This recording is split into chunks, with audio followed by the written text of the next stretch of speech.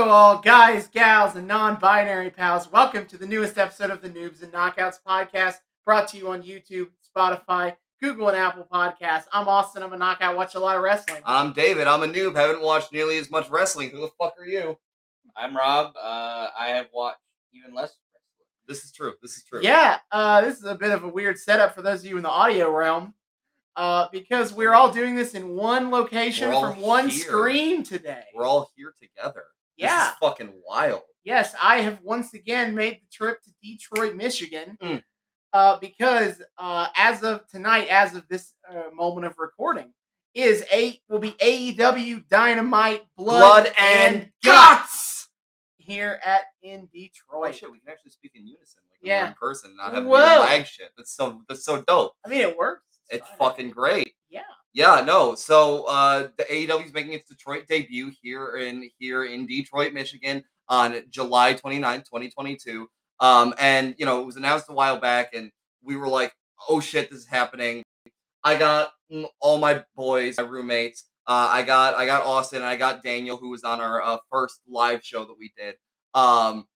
We got to go to this thing. Mhm. And oh boy, am I glad we jumped on that because it was revealed that tonight is going to be goddamn blood and guts. Yeah. So a lot of crazy shit's been happening on Dynamite recently.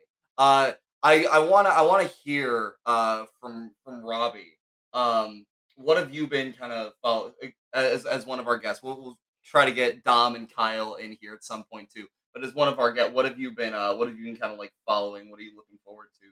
I am, of course, looking forward to watching Chris Jericho get his face beaten by the Blackpool Combat Club. True. Fucking true. Also, I want to see more of Malachi Black and the House of Black. Yes. Yeah. That would be awesome. We recently finally got Julia Hart. Yes. The varsity blonde cheerleader. We who got were waiting Malachi's for face. so long. I know. Hey, who the fuck are you? Hey. Also, it could be Dark Order's time to shine. It could be. Well, Dude, I'm ready to watch them on Dark Elevation. yeah. Well, see, that's so. Yeah, we gotta explain this a little bit. So on when AEW tapes live stuff, they're on.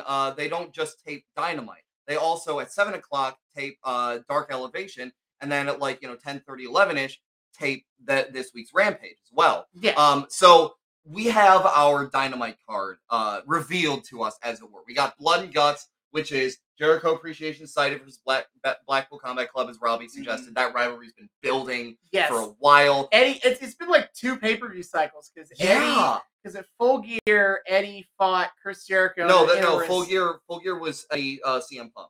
You're right. Revolution was Eddie Jericho. Eddie Jericho in a respect match. And after Jericho did not shake his hand, Indeed. it turned into a blood feud.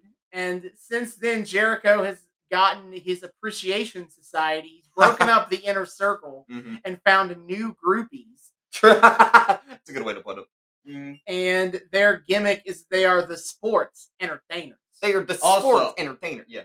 Amazing how Sammy Guevara left the inner circle because he didn't want to deal with Jericho's drama. And then immediately joins the Jericho. Well, he got himself embroiled in his own drama, which, in my humble opinion, was fucking dumb. Absolutely, everyone got mad that he started publicly making out with Ty Conti. Yeah, they were only mad because how dare he be in a happy relationship? They were only mad because they weren't the ones making out with her. Fucking true. Very fair.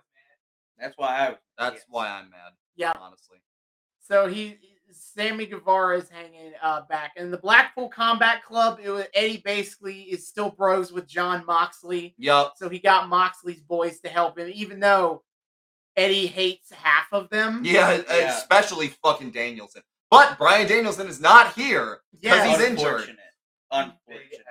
But in his place is Castiglione or Claudio. Claudio Yeah, the artist formerly known as Cesaro. Yeah, and Eddie hates Claudio even more than Bryan Danielson. Yeah, well. So this is coming great. This is beautiful. Yeah, it's a blood and guts match, which if you're familiar with other old school wrestling types, it's a war games match. So by the rules of the match is that it starts 1-on-1, and for a few minutes, I think it's 5 minutes. It might be different tonight because it's 66. They might shorten that up, but they have it's a 1-on-1, and then a member of the Jericho Appreciation Society will enter the match because they won the right to have the numbers advantage. So it's 2-on-1, and then a couple minutes later, someone from the BCC will come in, and this will continue back and forth until everybody has 6 members in the match, and then somebody can win. Yes. Yeah. Wild shit. I've never seen it. I don't think any war games before. Not for the show. No. Also, as the gimmick, it's a cage match, but there are 2 rings. Yes. Covering one. It's a double. It's a double mega ring. It's like a turducken. Yep. It's turducken, but with cages. What? It's a turducken match. No, fair enough. That's what we're calling blood and guts now. Is the turducken match. Turducken match. So we're gonna see a great turducken match tonight. Absolutely. So we got that. That's gonna be fucking nuts. Like that is the main event. Regal screamed it out, and then they announced that like at a Dynamite, and then they announced that was gonna be like at Detroit, and we all lost our fucking minds. It was pretty nuts. So other things on the card. We see something from Christian Cage, who has turned on Jungle Boy. Revealed that he was just climbing Jungle Boy to the top. Oh shit, buddy! Oh boy! Another entrant, and a brand new entrant at that. How do we turn the camera to make the camera here?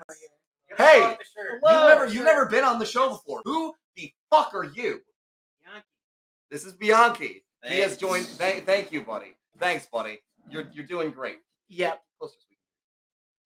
Get closer so we can hear you. Yeah, unless you don't want to be on the podcast. Unless you don't want to be on the show. Shout really loud. You'll shout really loud. Okay, I was going to say, you are good at that. Christian Cage, Bianchi's favorite face, has turned on Jungle Boy. I mean, he made the fair point that Jungle Boy is a piece of shit. Yeah. And Jungle Boy's dad is dead. And also, his dad would think that Jungle Boy is a piece of shit. Also, that Jungle Boy's mom wanted it. Which, understand. Yeah, I mean... From Christian Cage. Cage, when the Evanescence song hits, I mean, what can you do? What can wake me up inside, if you know what I mean. Pew, yeah. pew, pew, pew. So we're going to get more from that tonight. He is seducing Luchasaurus and breaking up one of my favorite tag teams of all time. It's happening. I am excited for a Luchasaurus heel turn.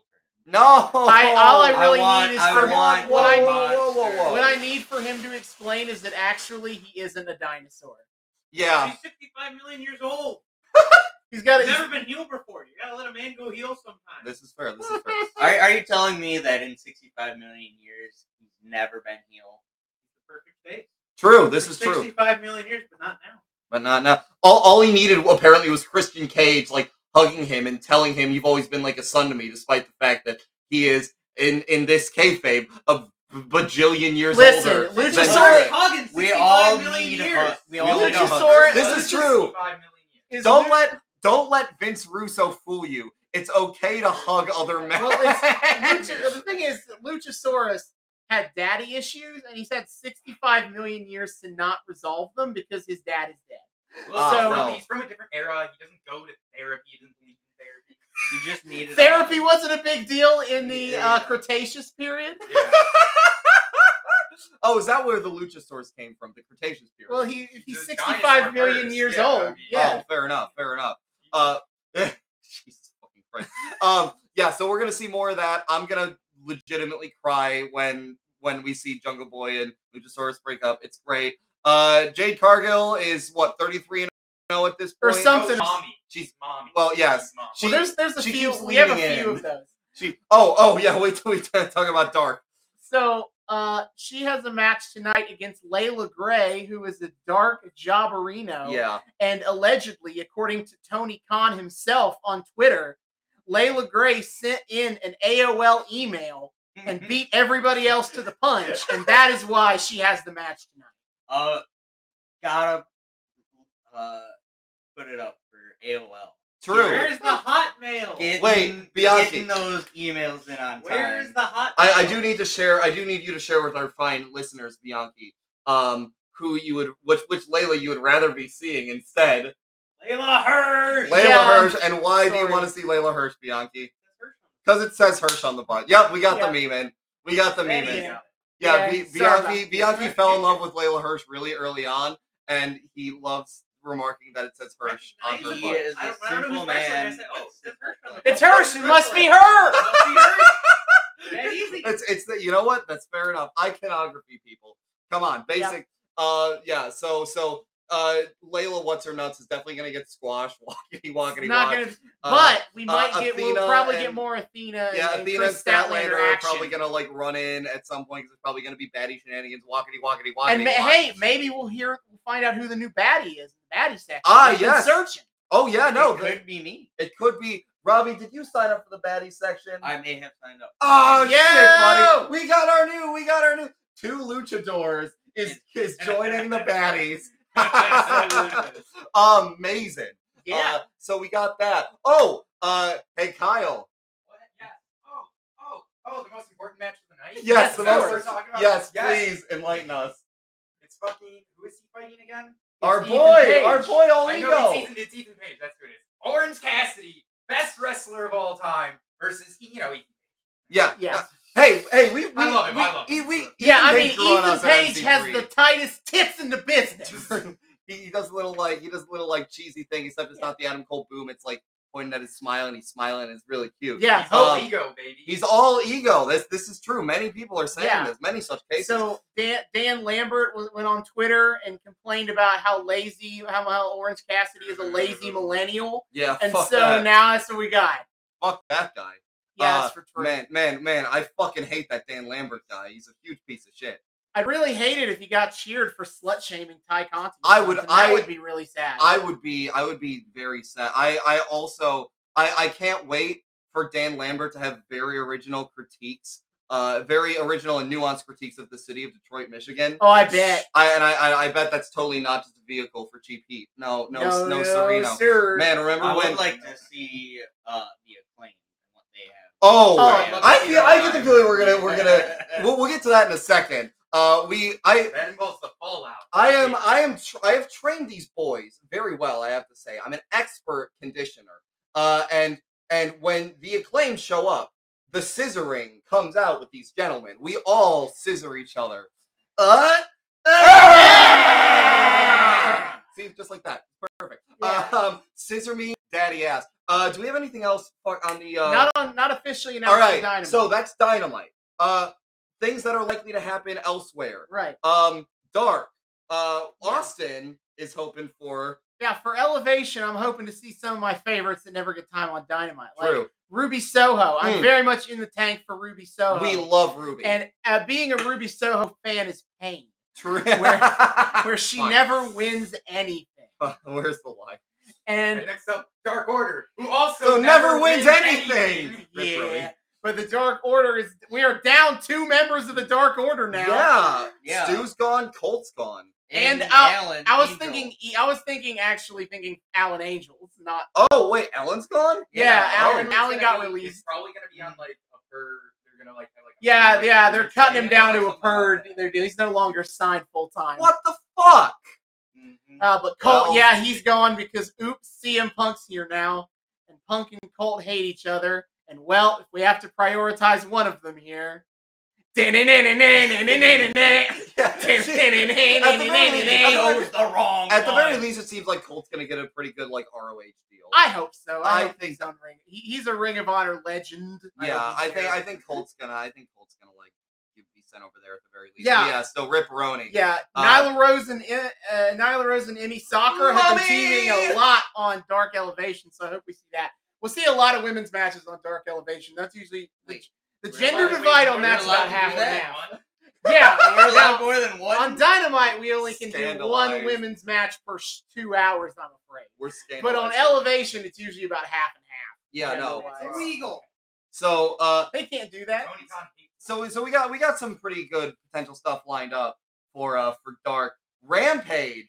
We got a few ideas. It seems pretty likely, first off, that we're going to be getting Swerve in Our Glory, Keith Lee and Swerve Strickland versus Team Taz, Ricky Starks, and Powerhouse Hobbs and Ricky Starks versus Swerve in Our Glory. They teased the shit out of that at Forbidden Door. Yeah, they used sports heat. Yeah. Team Taz dared to call themselves Pippen and Jordan in Chicago. Yeah. They built that sports heat, and Excalibur made sure to say that a match between them is something we'd probably be seeing very soon. So very soon hopefully means on Rampage. Yeah, they'll probably have a promo, presuming that we see those. Yes. I think we probably. It's. I've heard differing stories on how much the crowd gets to see promos during the live shows. So who knows what we'll get to see or what we won't get to see. Okay. I do know is that every time Tony Khan shows up to fill time in between shows, just kind of hype the crowd. I know that's a common thing. Everybody loves Shane's on here. Let's go. Shane's on here. We're going to Detroit. Oh my God. That's gonna. We will get to see the man himself. Makes more appearances than goddamn Mr. McMahon. I guess Mr. McMahon's trying real hard these days. He's trying so hard. He just showed up for no reason. Yeah. Hey guys, I'm still here. He's like, I'm still here. General platitudes about togetherness. Okay, bye. Nothing's going down. Nothing's going down. I just felt like showing up on SmackDown. Laurinaitis isn't totally my fall guy over nothing, not brother. going anywhere. He doesn't believe back. It's been better than ever. Oh, that's Bischoff. No, I know. Look, I know. I'm saying. Yeah, on Rampage, presumably there's going to be some Hookhausen stuff. Yes. Danhausen is a Detroit boy. Yes. Danhausen. I got to meet the man himself yesterday. Danhausen. I got a picture signed by him that a drawn portrait of Danhausen that I bought from Danhausen's actual IRL father at Motor City Comic Con, which was fucking wild. And I met him yesterday. He was a sweet guy. It was so fun up in the full makeup, the full costume. Was not doing the voice at all. I walked in and was, hey, how you doing? I'm like, the fuck? Whoops? But still, sweet guy. Took a little picture together. And yeah, so he's in town. And Danhausen has built some heat with the Ass Boys. After he embarrassed them at their most important pay-per-view match. He didn't embarrass them. They embarrassed themselves. And how did they embarrass themselves, Robbie? By going after Hookhausen instead of helping their dad and Max Caster win the match. This is true. And they have since released a little pre-tape backstage from afterward where Austin and Colton are like, Danhausen, you humiliated us. You ruined our match. And Billy Ass came backstage soon after with his real sons, Max Caster and Anthony Bowen. Billy wishes.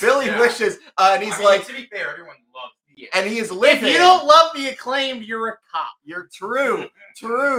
Fucking true. No, Billy Gunn comes backstage and he's like, I've seen so many things in this industry. I've never seen family run away on family.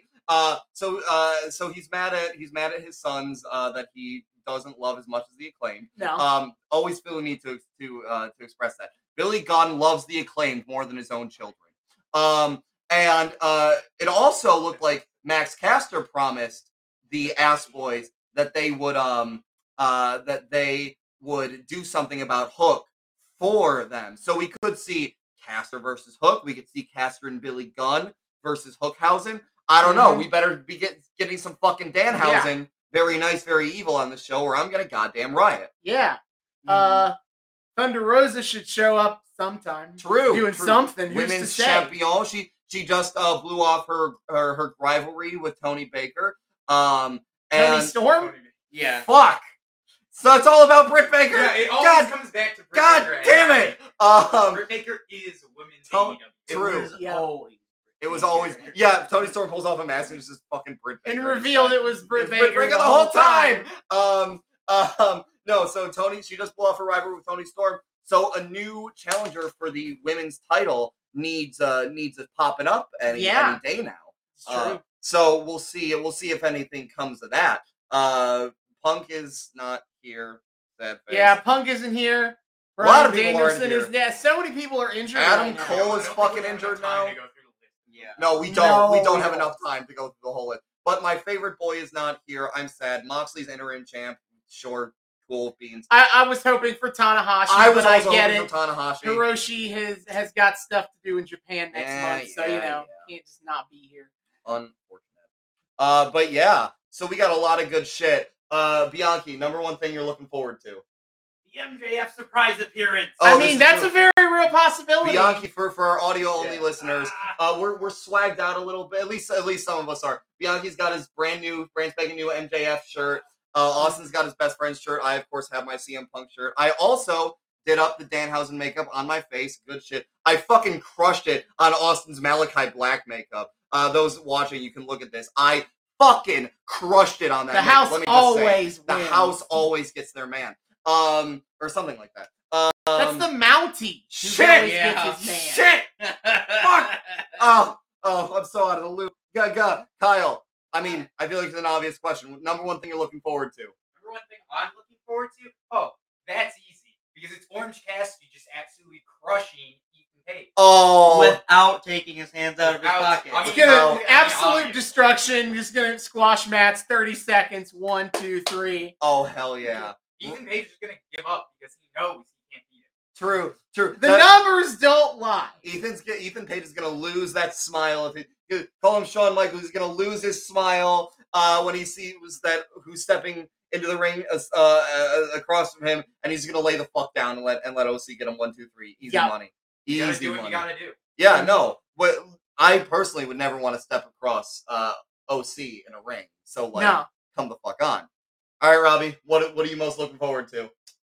Ooh, I don't know. I'm thinking Swerve in Our Glory. Ooh, Yeah, it's gonna be. That's pretty sweet. I'm all very excited. bask in their glory. Indeed.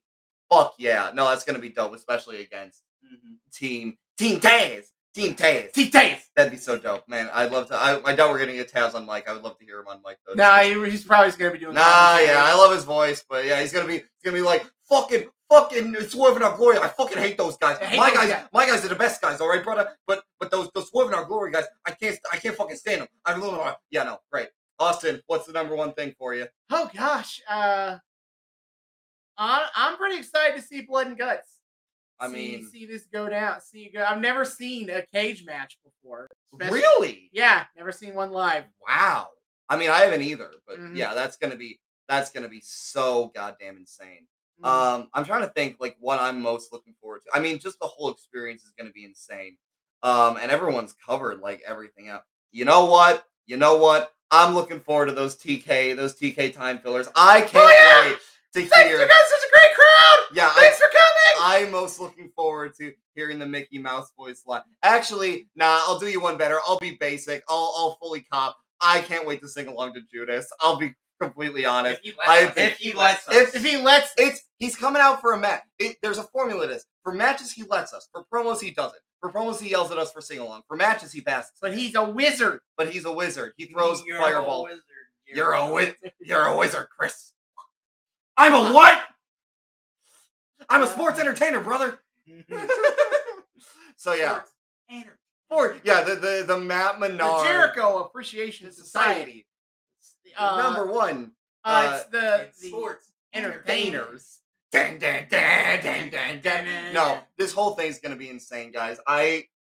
We've been waiting for this day for months. I can't believe it's here. We're like 5 minutes away from leaving, and holy shit! I'm so Let's fucking go. excited. Let's fucking go. Yeah. So If you'd like to watch along with if you like us, watch along with us, well, too late. It's airing after it's airing. It'll be by the time this episode drops, the episode will have already. yeah, aired. go get grandfathered in on Fight TV and find go us on get AEW Plus on Fight TV. True. Then you can watch this episode. Yep. Yeah, so we'll be back in the back half to talk about our experiences seeing AEW Dynamite live in Detroit. Fucking yes! And we are back. We have about 24 hours ago. Yeah. We were at AEW Dynamite Blood and Guts. Wow. God damn. Mhm. That was wild on a number of levels. Yeah. Okay, so we did the live WWE show, right? Yes, we did. And yeah, we did indeed. That is we did the house show, yeah. Yeah. And like that was cool. That was really cool. I saw some of my like absolute faves that night. Got to see like Kofi/New Day. Got to see Sasha and Charlotte and Rey Mysterio and John Cena in the flesh. And that was wild.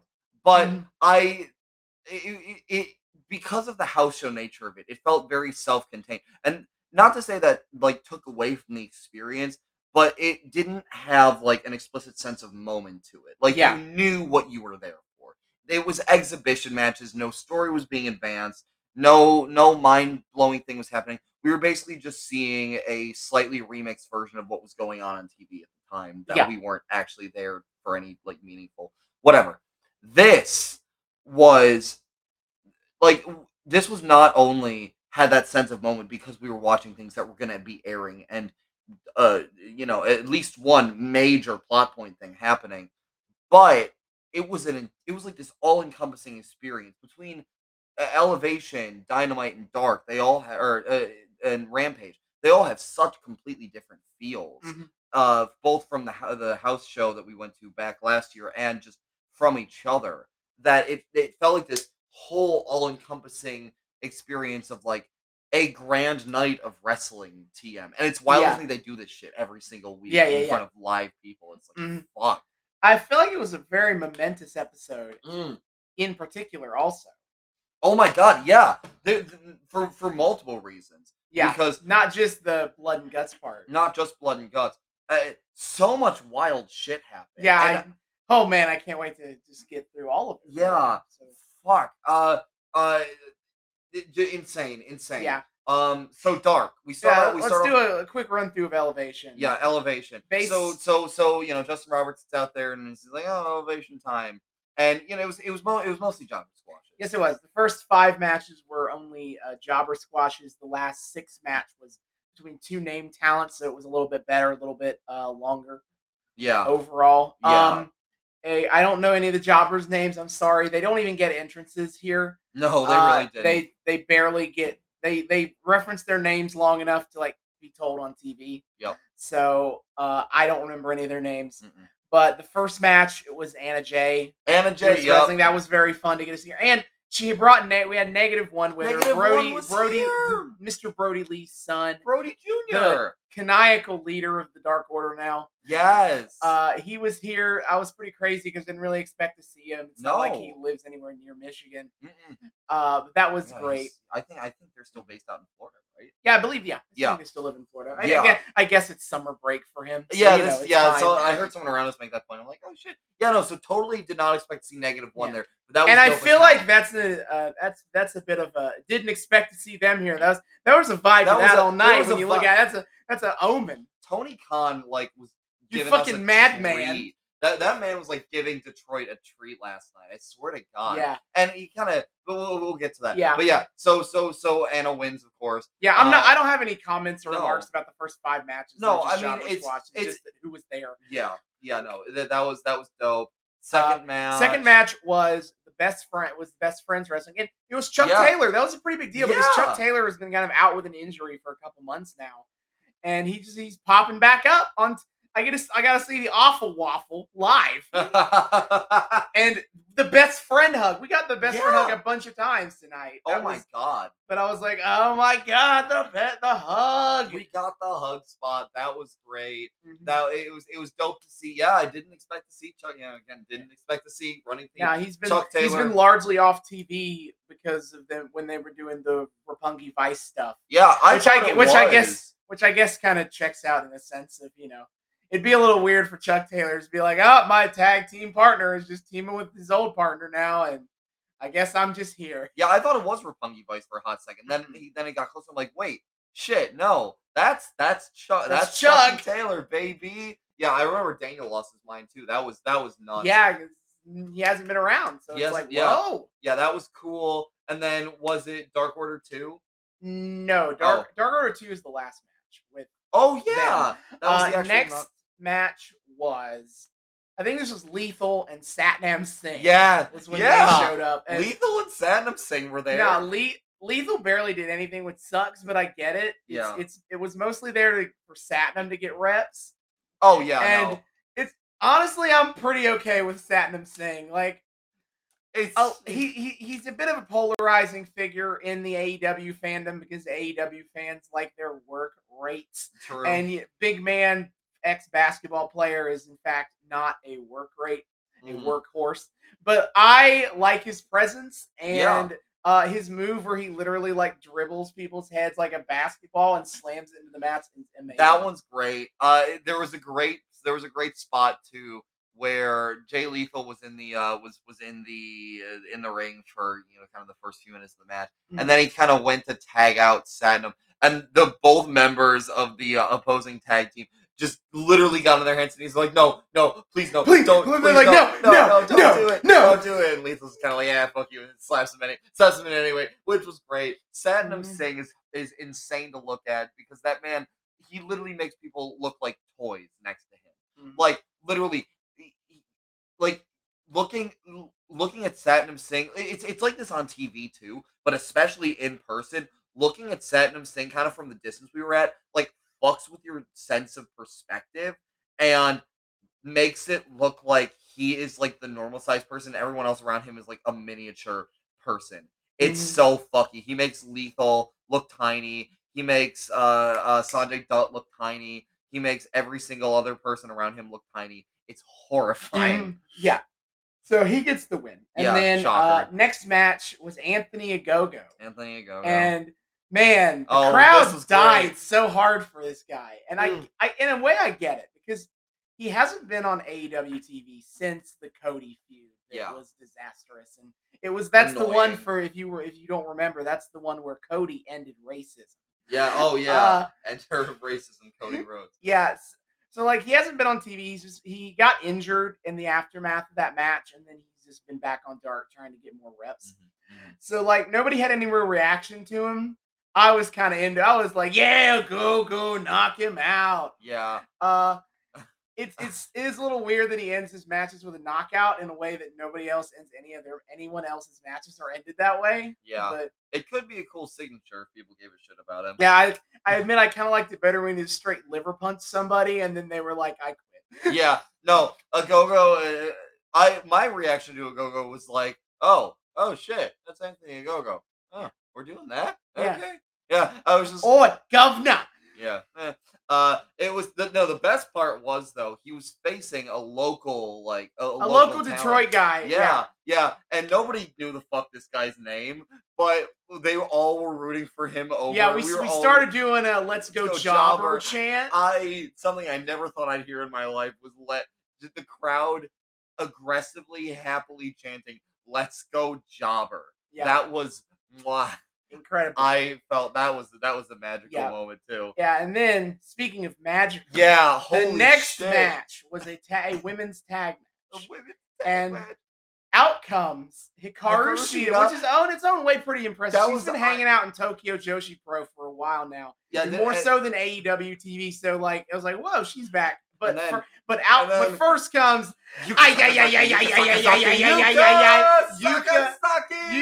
Sakazaki. I was like, oh my god, she's here. Yeah, what the fuck was Yuka Sakazaki if you have been following Detroit on Elevation? If you've been following this podcast, you understand that when it comes to the Joshi women who have appeared on AEW, I am a bit of a weeb in a way that I'm not really a weeb in any other way.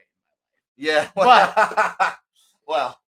but oh boy, I was prepared for Emi Sakura. Yeah, and honestly, I think I'm a little more excited that I got Yuka. Yeah, no, like Emi Sakura would have been cool to see. Do not get me wrong there. Love me some Emi, but the magical girl is like rarely in America. Yeah, so I was like, what the fuck are you doing here? Her and Shida. Why is Shida back? I know it was Dark of all places. Yeah. So obviously it was only a couple minutes long. We didn't really get to see a lot of the cool stuff that Yuka or Shida could do. But like we saw, still there. I still saw and Yuka Sakazaki live. That's incredible. Something I never thought I would like do. Yeah. I just kind of assumed like Sheeta. If I, assuming I go to like future events and stuff, Sheeta's someone I can relatively expect to have seen at some point or other. Yuka Sakazaki, not so a rare find in America. And I think she really just only works AEW when she's here. Really. I don't think she works indies. Like Maki Ito has done like American indie stuff. As another example. Yeah, she did a couple of indie shows when she was here. Yeah, maybe she'll pop up in GCW. That would. Oh my god. But yeah, Yuka Sakazaki. I've never really seen her do anything in America outside of AEW. So it's like, whoa.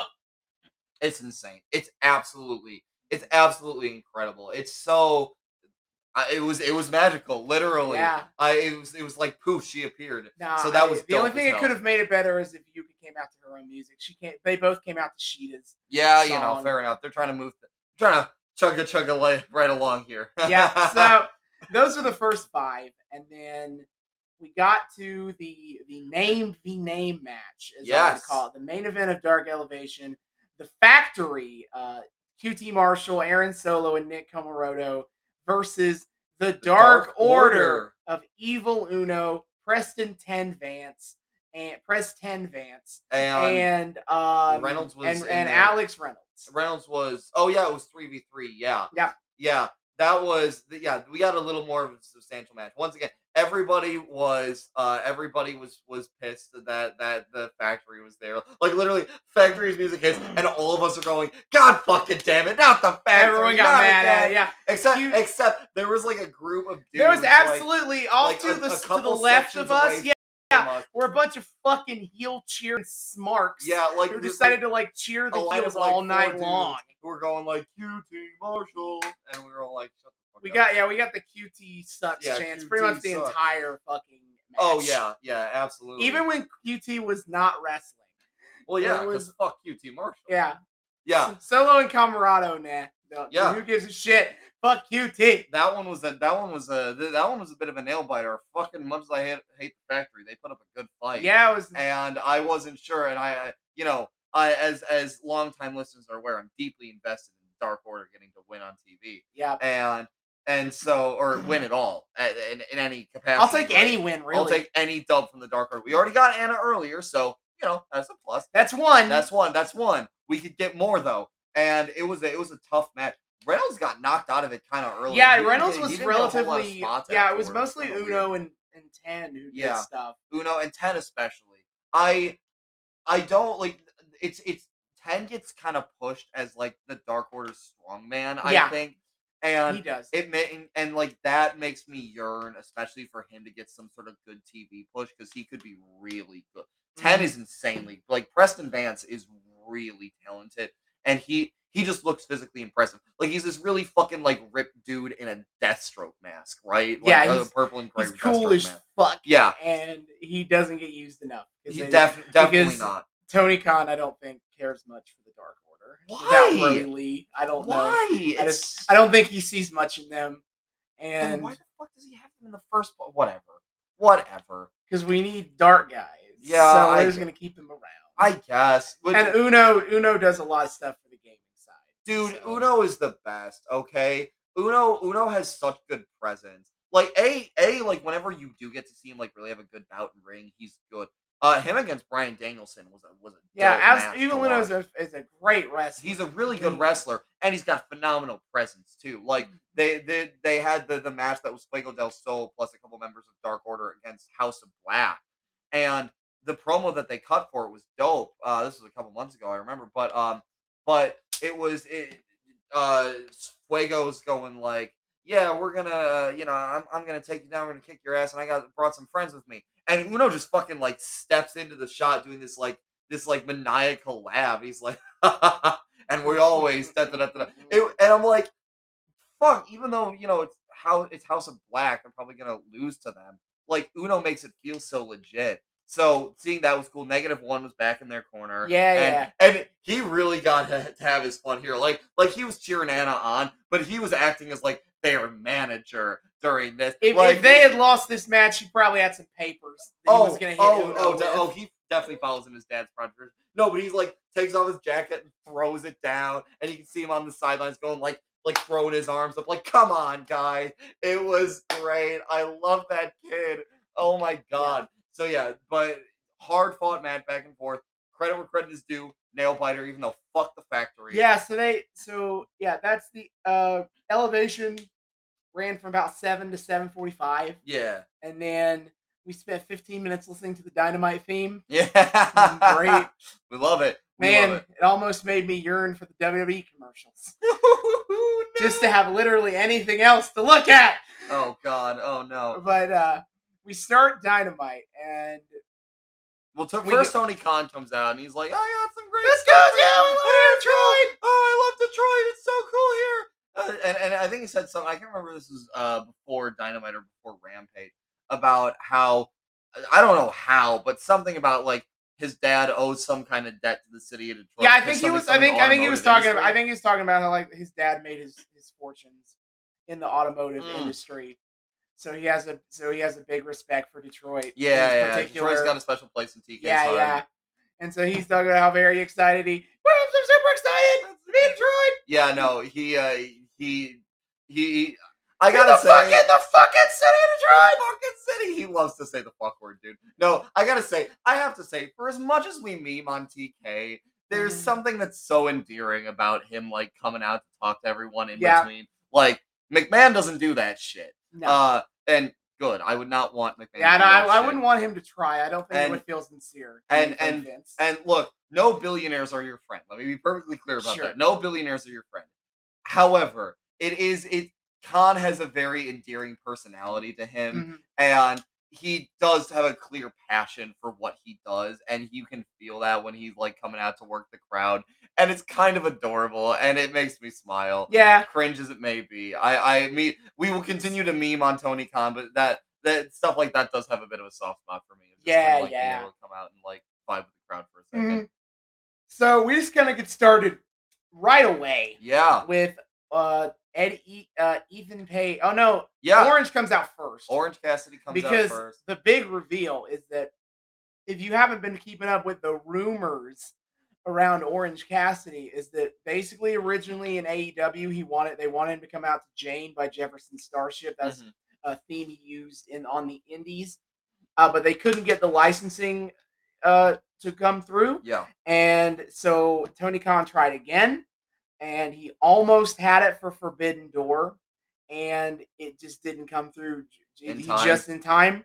But so for tonight on Wednesday on Dynamite, he debuted under With Jane by Jefferson Starship in a big moment. And people lost their goddamn minds for it. Yeah. And Kyle was losing his mind because Kyle, as we established, loves the fuck out of Orange Cassidy. So my man was losing it. Daniel was losing it because he just goes, "Is that Jane?" So we're all marking out for OC off the top, and then Ethan Page comes out, and shock of all shockers, so does Dan Lambert. I'll be honest, I got no idea what he said because we were all too busy chanting "Shut the fuck up." There was something very magical about just overpowering Dan Lambert with our own voices and just not being able to comprehend by sheer force of will the shit that he was saying. Yep. It was beautiful. I don't know. I remember him. I think he didn't like shit on Detroit, which kind of surprised me.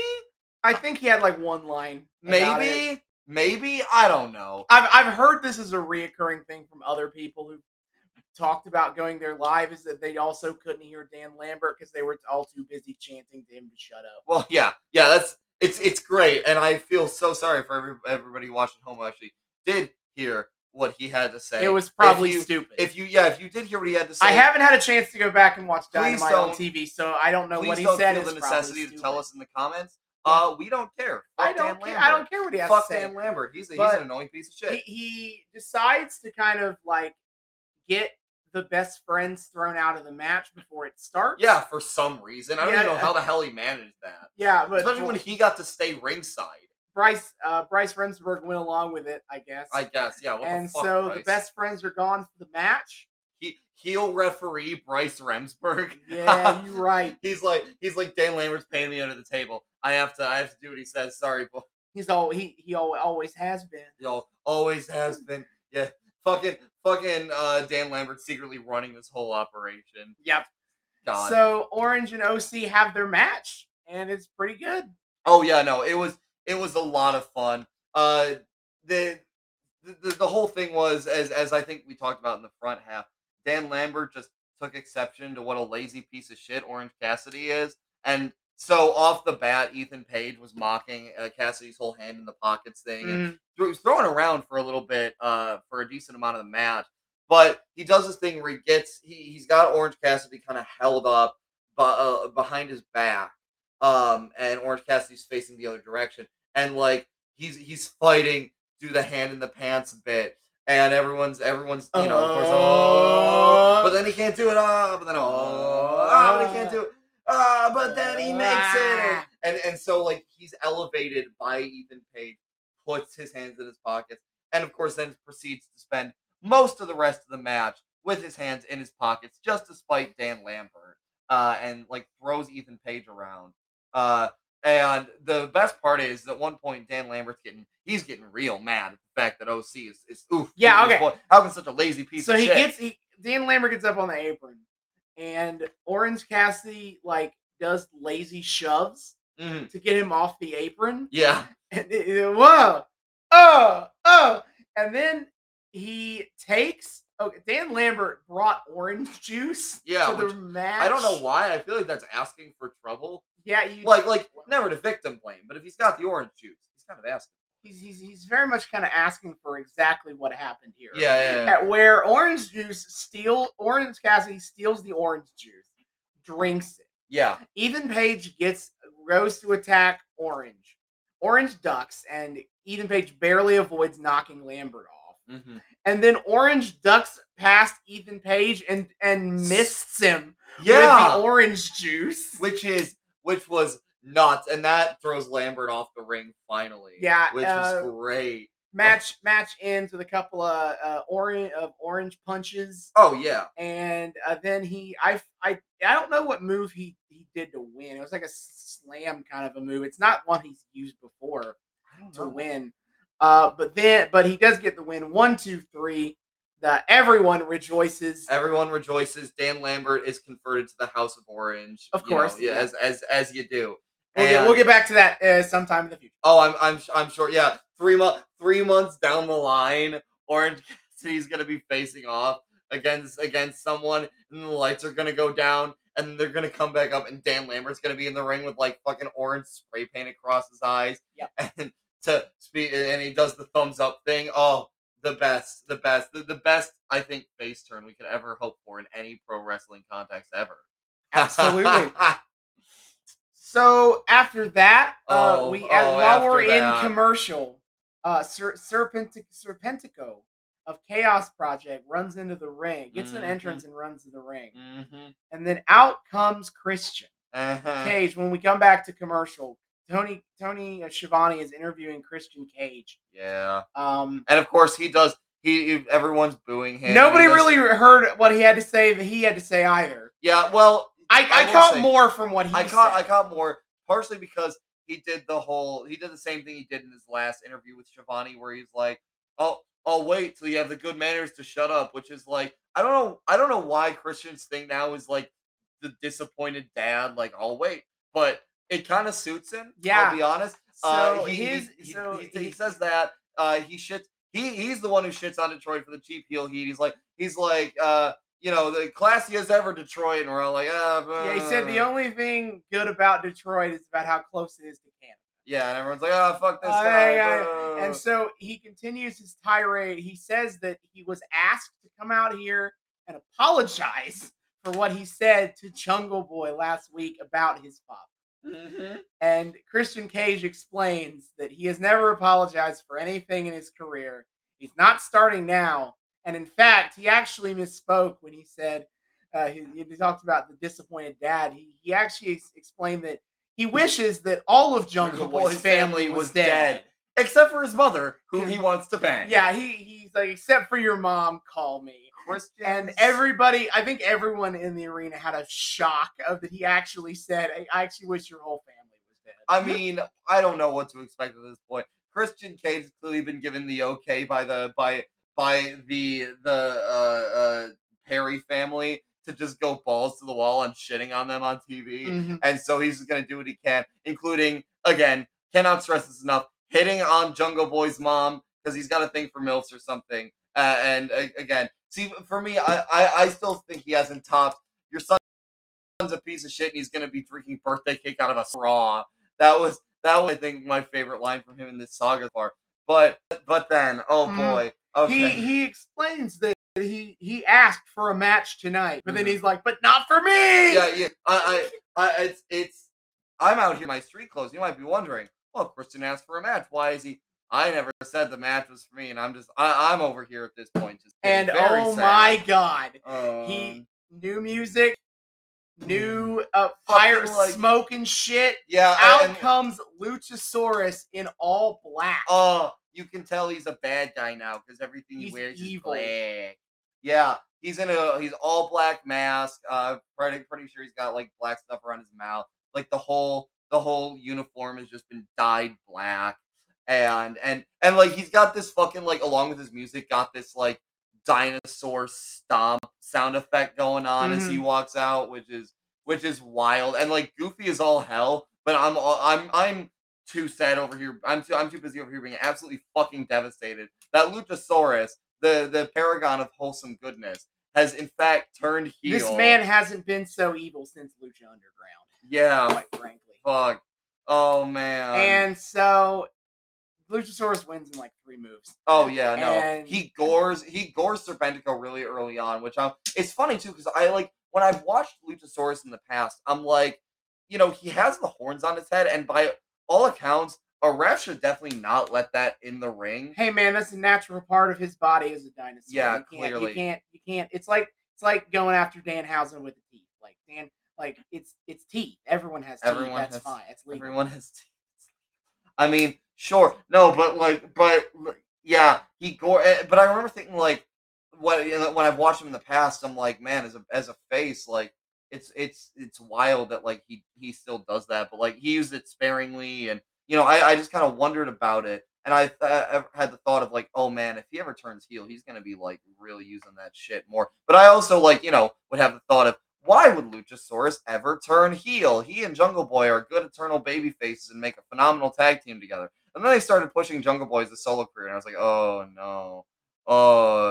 So yeah, here he is, and he gores Serpentico really early on. So I guess we're going to be seeing a lot more people headbutted by Luchasaurus's horns, which again are, I guess, legal. So hell yeah, they are. That's great. I believe it was at this point we got the video package with Jay Lethal.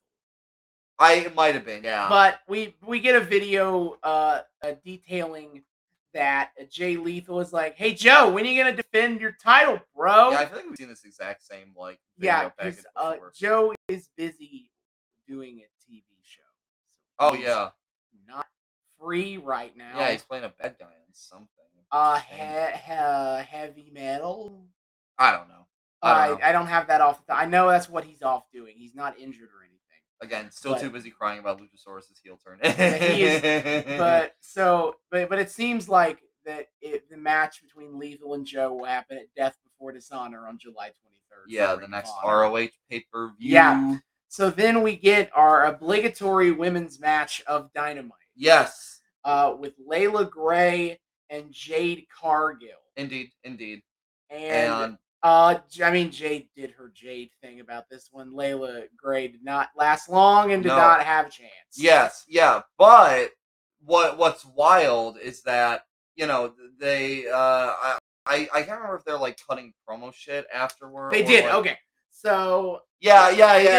So Stokely Hathaway gets the mic. And then Jade Cargill is like, Stokely, this is bullshit. Give me more. I'm 30. Give me more challenge. And so Stokely gets the mic back, and he complains about the fact that a woman who doesn't even work here, that Jade put out an open challenge, and the person who accepted is not someone who doesn't even work here. Yep.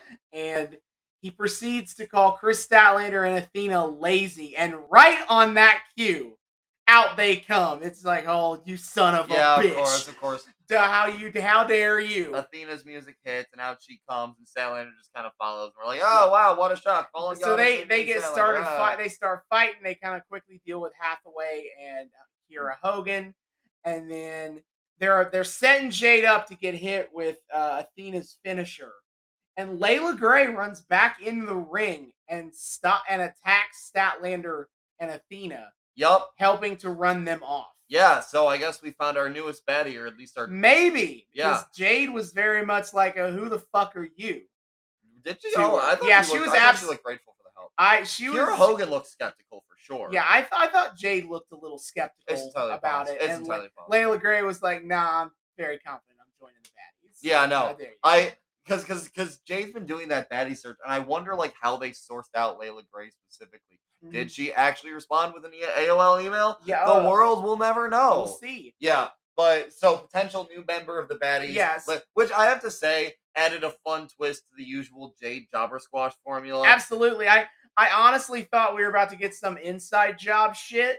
Yeah, but like the reactions of Stokely and Kiera and Jade make it pretty clear that like this was Layla was going rogue. Layla's out to she's shooting her shot. It was not a situation where they prearranged it. It was going to be that Layla was a part of the group. Yeah, so I guess potential new member of the baddies. That's going to be exciting to see where that goes going forward. Yep.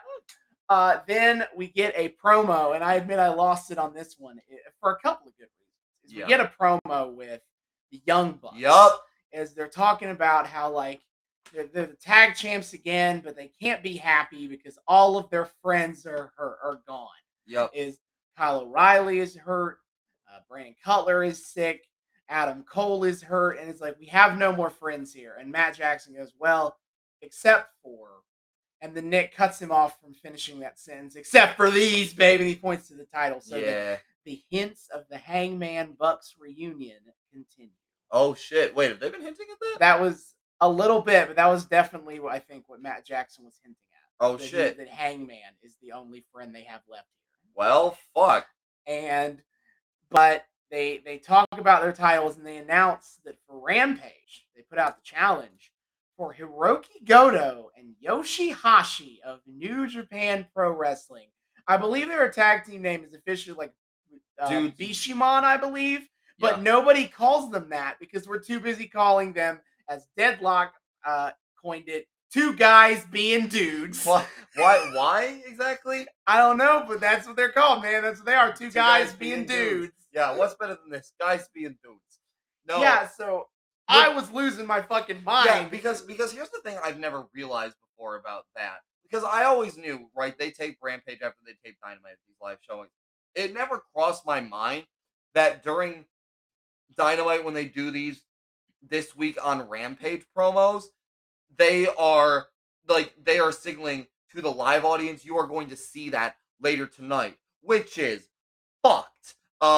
So that we all start losing our mind because I'm like, wait, shit, I'm gonna get to see a Young Bucks match live. Yeah, I was kind of crazy about that one. That was insane. Before we jump on to the main event, I will mention that. Wait, hold up. We forgot a major match of this. We did? Yeah, we did. Orange okay, well, squash. I guess since Austin doesn't remember. Oh, you're right. I forgot about the Ass Boys. Yes. Like, now, hold on. Yeah, there was a match that was announced like after we had gotten there. Like it was announced like during the like setup or some shit. Yeah, it was like it came out about like on social media like 7:00. Yeah.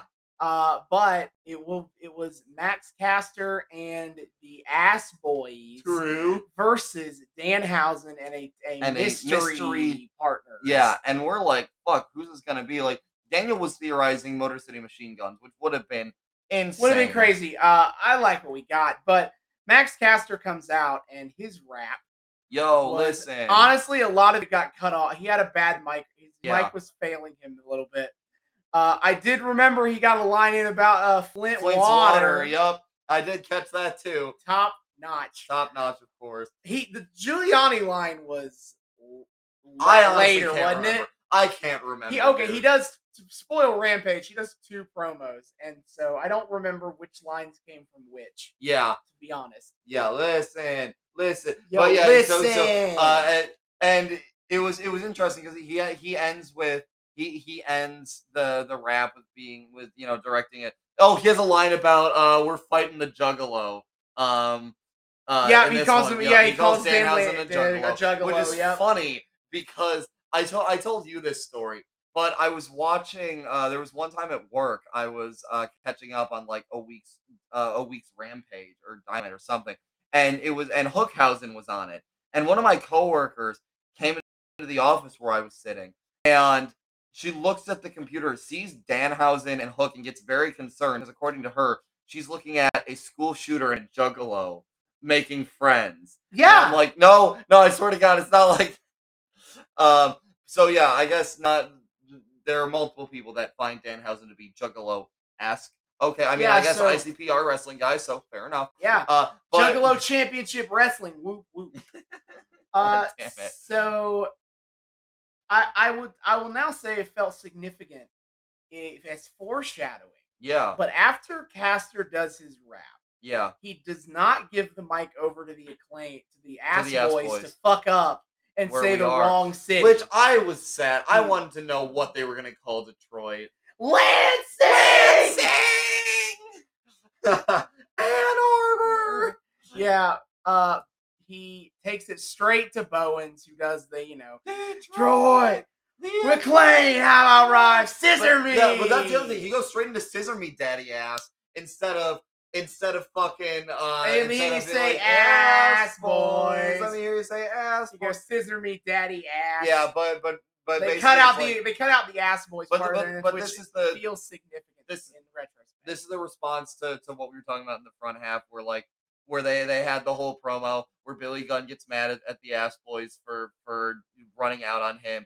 And he claims and Cass was like, nah, we'll take care of it. So he basically said to Danhausen, this is what you're going to get for calling them the ass boys. So then Danhausen comes out, his music hits the arena, goes wild for Hometown Boy. Holy shit, we were all so happy to see him. Yeah, he explains that he thinks he's found a couple of good wrestlers. Yeah, he's like, I found a couple of wrestlers. I think they're pretty good at wrestling. And then FTR theme hits. Top guys are here. What the fuck? Did not expect that either. Yep. Top guys are here. So it's Danhausen and FTR, or as we chanted, FT Hausen. Yeah. Versus Max Caster and the Ass Boys. Yeah. And I mean, how do you think this match went? Really? It was so fucking magical, okay? Mm-hmm. The Gun Club were gun clubbing it up. They were just trying to dick on Danhausen. Caster's there trying to do his work. FTR is there very much trying to do their work. It was so funny because half the time, FTR's they both, Dax and Cash kind of both looked a little bewildered. They were kind of actually here doing this. They're kind of we got ourselves involved in this. Yeah, I mean, yeah, sure, whatever. More people to wrestle. We do. We're a little demon guy to ask us to wrestle tonight. So I'm in. Who are we to say we do like wrestling? So yeah, who are we to say no? Yeah, sure, we're in. So FTR goes to prompt work, beating up on all three of their opponents. Danhausen definitely gets his spot. So the first time he's in the ring kind of officially twice. First time he gets beaten up a lot. He gets thrown around a lot. But the second time, FTR's kind of softened them up for him. So Danhausen's roughing him up himself, throwing him around.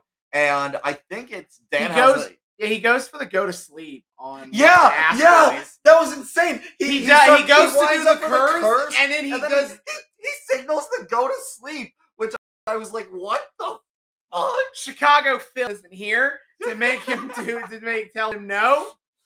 Hey, Chicago Phil owes Danhausen royalties and human money, so this is just them evening out, okay? Or no, wait, doesn't he claim that the go to sleep was invented by him and that Chicago Phil owes him restitution for it? Probably does. I think it's something like that, which is mwah. That's the closest I got to seeing Punk tonight, by the way, which I'll take it. Sure, so he goes for the go to sleep, and it's at this point. There's some shenanigans, but then Anthony Bowens, it's a miracle He can walk. He runs into the ring with a crutch. Yeah, and everyone like, and Aubrey sees him because Aubrey was reffing this, right? I don't remember who ref this. I want to say it was Aubrey, but I can't remember. It might not have been her. But ref catches him. Everyone kind of catches him. Ass boy, he's clearly trying to go in undetected by the ass boys, but the ass boys see him, and he just kind of freezes like a deer in the headlights once he realizes that like everyone. And Daniel's mouth agape. I'm mouth agape. I got completely worked by this. I can't believe it. Anthony Bowen's been in that wheelchair for so long. Well, because what I thought had happened, right, was he did have like that legit little injury that kept him out for a while. Yeah, I think that part was legit. No, that part was in the legit. Wheelchair for a while. But then he had a match on like Dark or something where it looks they kind of made it look like he got like legit injured. And I remember seeing a clip of like backstage after that where he was playing it up, and I didn't think anything of it. I thought they were just like, Bowens was worse for wear than they thought, so they were like, okay, we're gonna like keep him out more to give him more time to recover, and he like fucked himself up, so we're gonna play that up a little bit, just because why not? Sure. And then they were carting Bowens around so he could still be included in all like the ass claim stuff.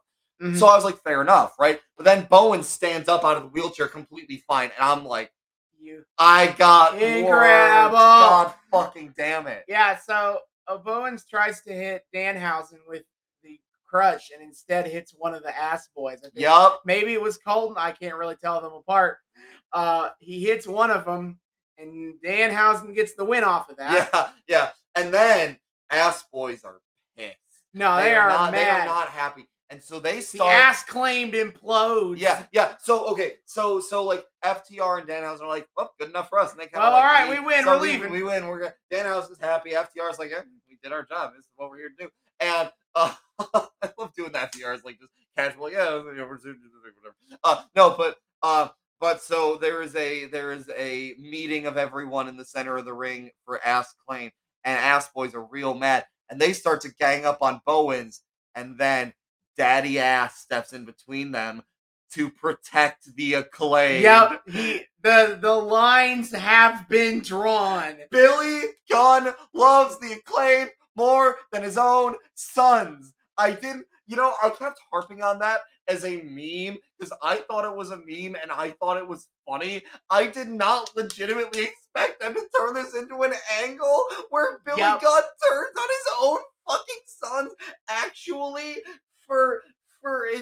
in favor of the Acclaim. That was so fucking bonkers. So I guess the new rivalry that's coming down the pipe. Hell yeah. Ass claimed was nice while it lasted. I made a clip to Austin, but I think half the reason they broke them up at this point is so Max Caster didn't have to keep finding new rhymes for ass boys at the end of every one of his promos. Which, fair. I did have the thought of like, I wonder how many of these he can like pull out of his pocket. Like, are we gonna go to like Wrestlicious levels of ridiculous slant rhymes just to make it work? I don't know. Well, now we'll never have to figure that out, endure the pain, or be enlightened by Max Caster's lyrical genius. Yeah.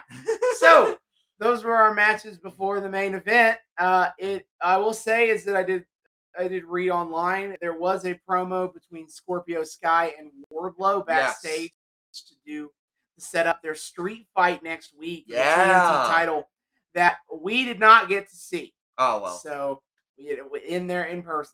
Sad we didn't get to see Wardlow live, but whatever. I'll take what we got. Because that was fucking nuts. So we get a final Blood and Guts video package. There's not really anything I think it was just like it was like a redux version of what we saw in the Road to Detroit. The only real significant thing that I think it was we had Ruby Soho on there talking about how Eddie Kingston doesn't really trust very many people. She being one of the few, as to kind of a primer for this tension between Eddie Kingston and Claudio Castagnoli, who Eddie Kingston absolutely despises. Yeah. So there are a few people in this world Eddie Kingston does not despise.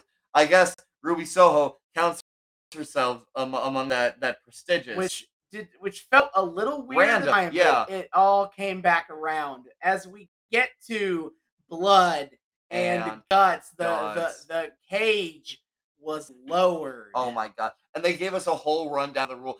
Something that I didn't realize like they do for like more complicated matches than this is like on all the fucking jumbotrons around the arena, they flash up little like text cards with all like explaining the rules of the match. Yeah. So I explained the War Games rules in the front half. I will say that what it was in this version was 4 minutes for the first two guys, and a new person every 3 minutes was the rule set here, because this match goes an hour. Yeah. Officially, I think it's clocked at about 35 minutes because until everybody gets in the ring and the bell rings, it's not officially the start of the match. Which is insane. But the match functionally took an hour. Like a 45-minute pre-match. 25-minute pre-match. 25 minutes? Yeah. Fuck, okay, I counted way wrong. But like just 25 minutes of pre-match, because why not? Just I guess everyone get nice and buttered up before we get into like the real thing, which is insane already. Yeah. So out comes fucking the Jericho Appreciation. The Jericho Appreciation and we did not get a lot of the sing-alongs we were hoping for tonight. No Boom, no Colt, no Ruby Soho, no Jungle Boy, no Tarzan Boy. Yeah, but we got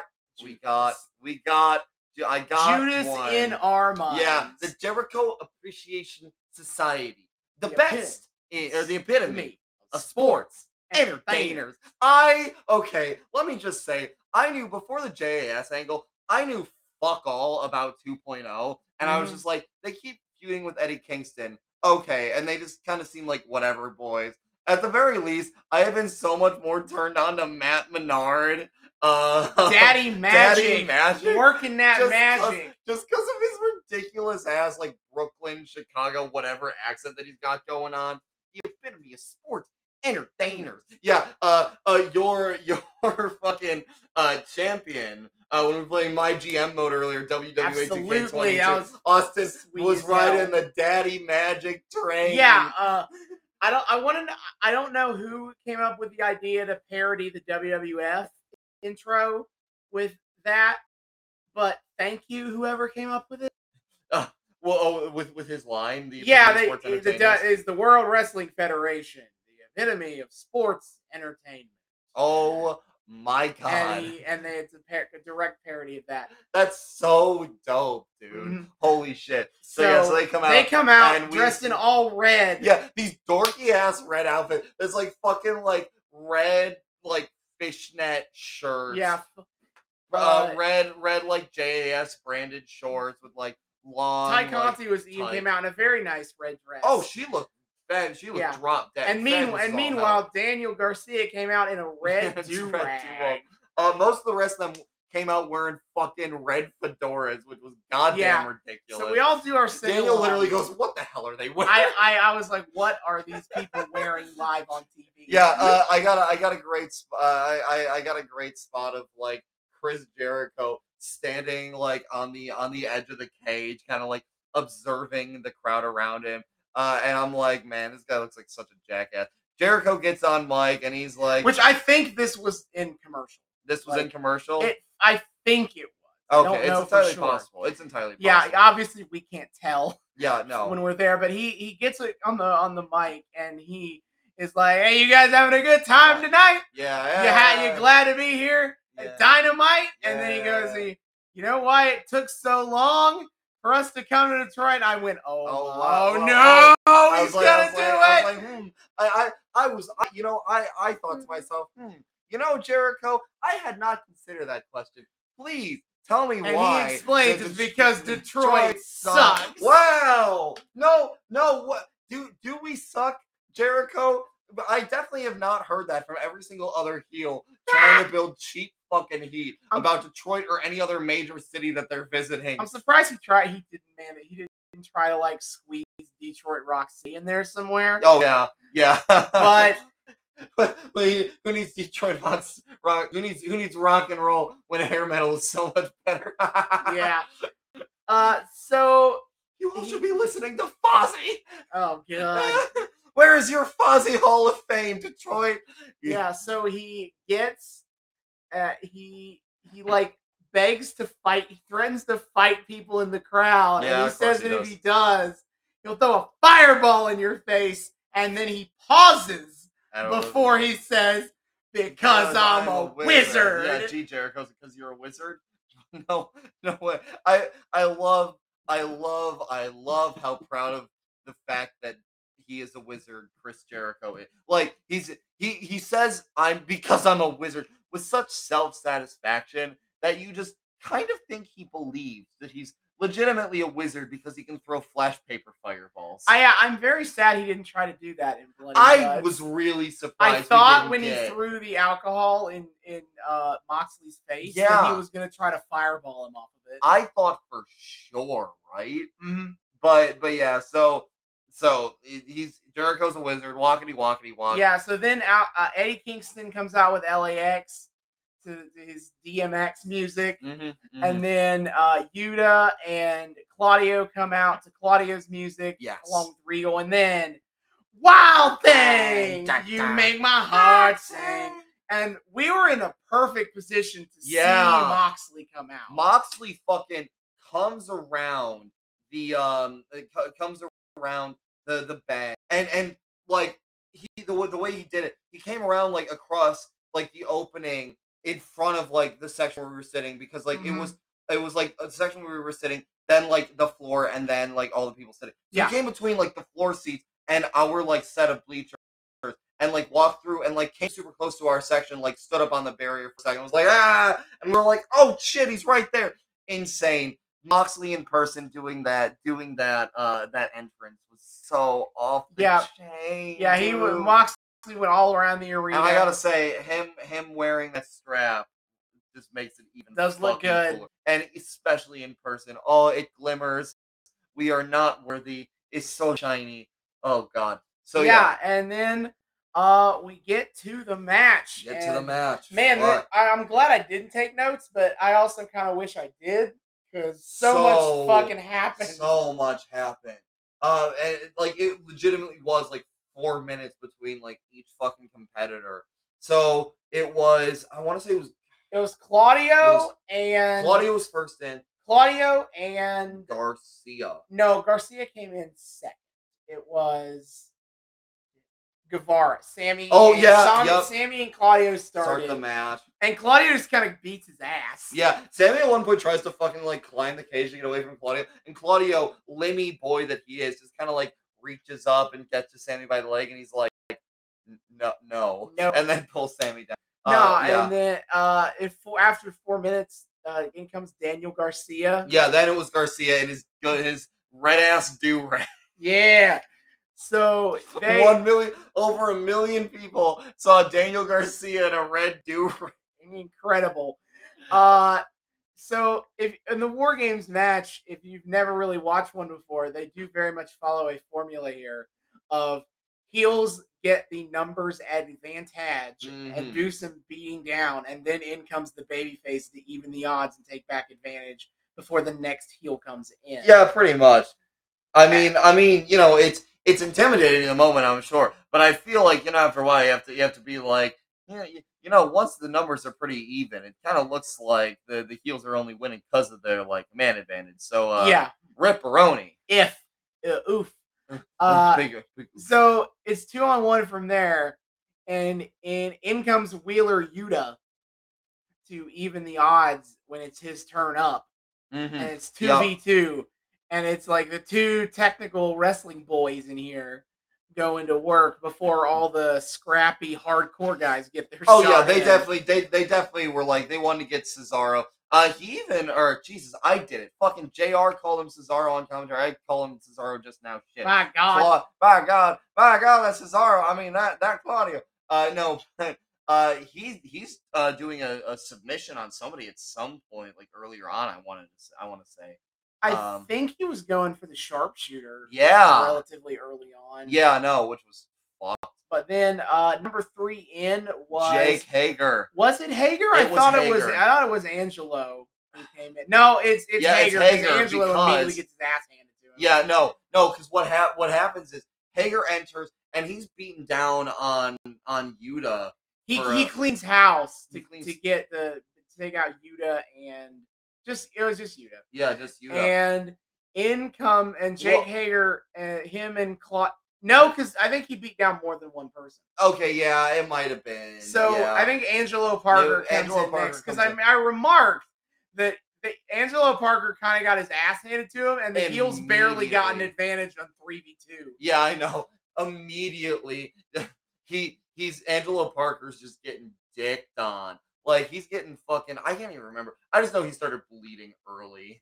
I don't know if it was that. I don't know if he was like. I don't think anyone started bleeding until Moxley came in and started doing his thing. But yeah, Parker gets in there and he's like, well, did he immediately try to run? Was that him?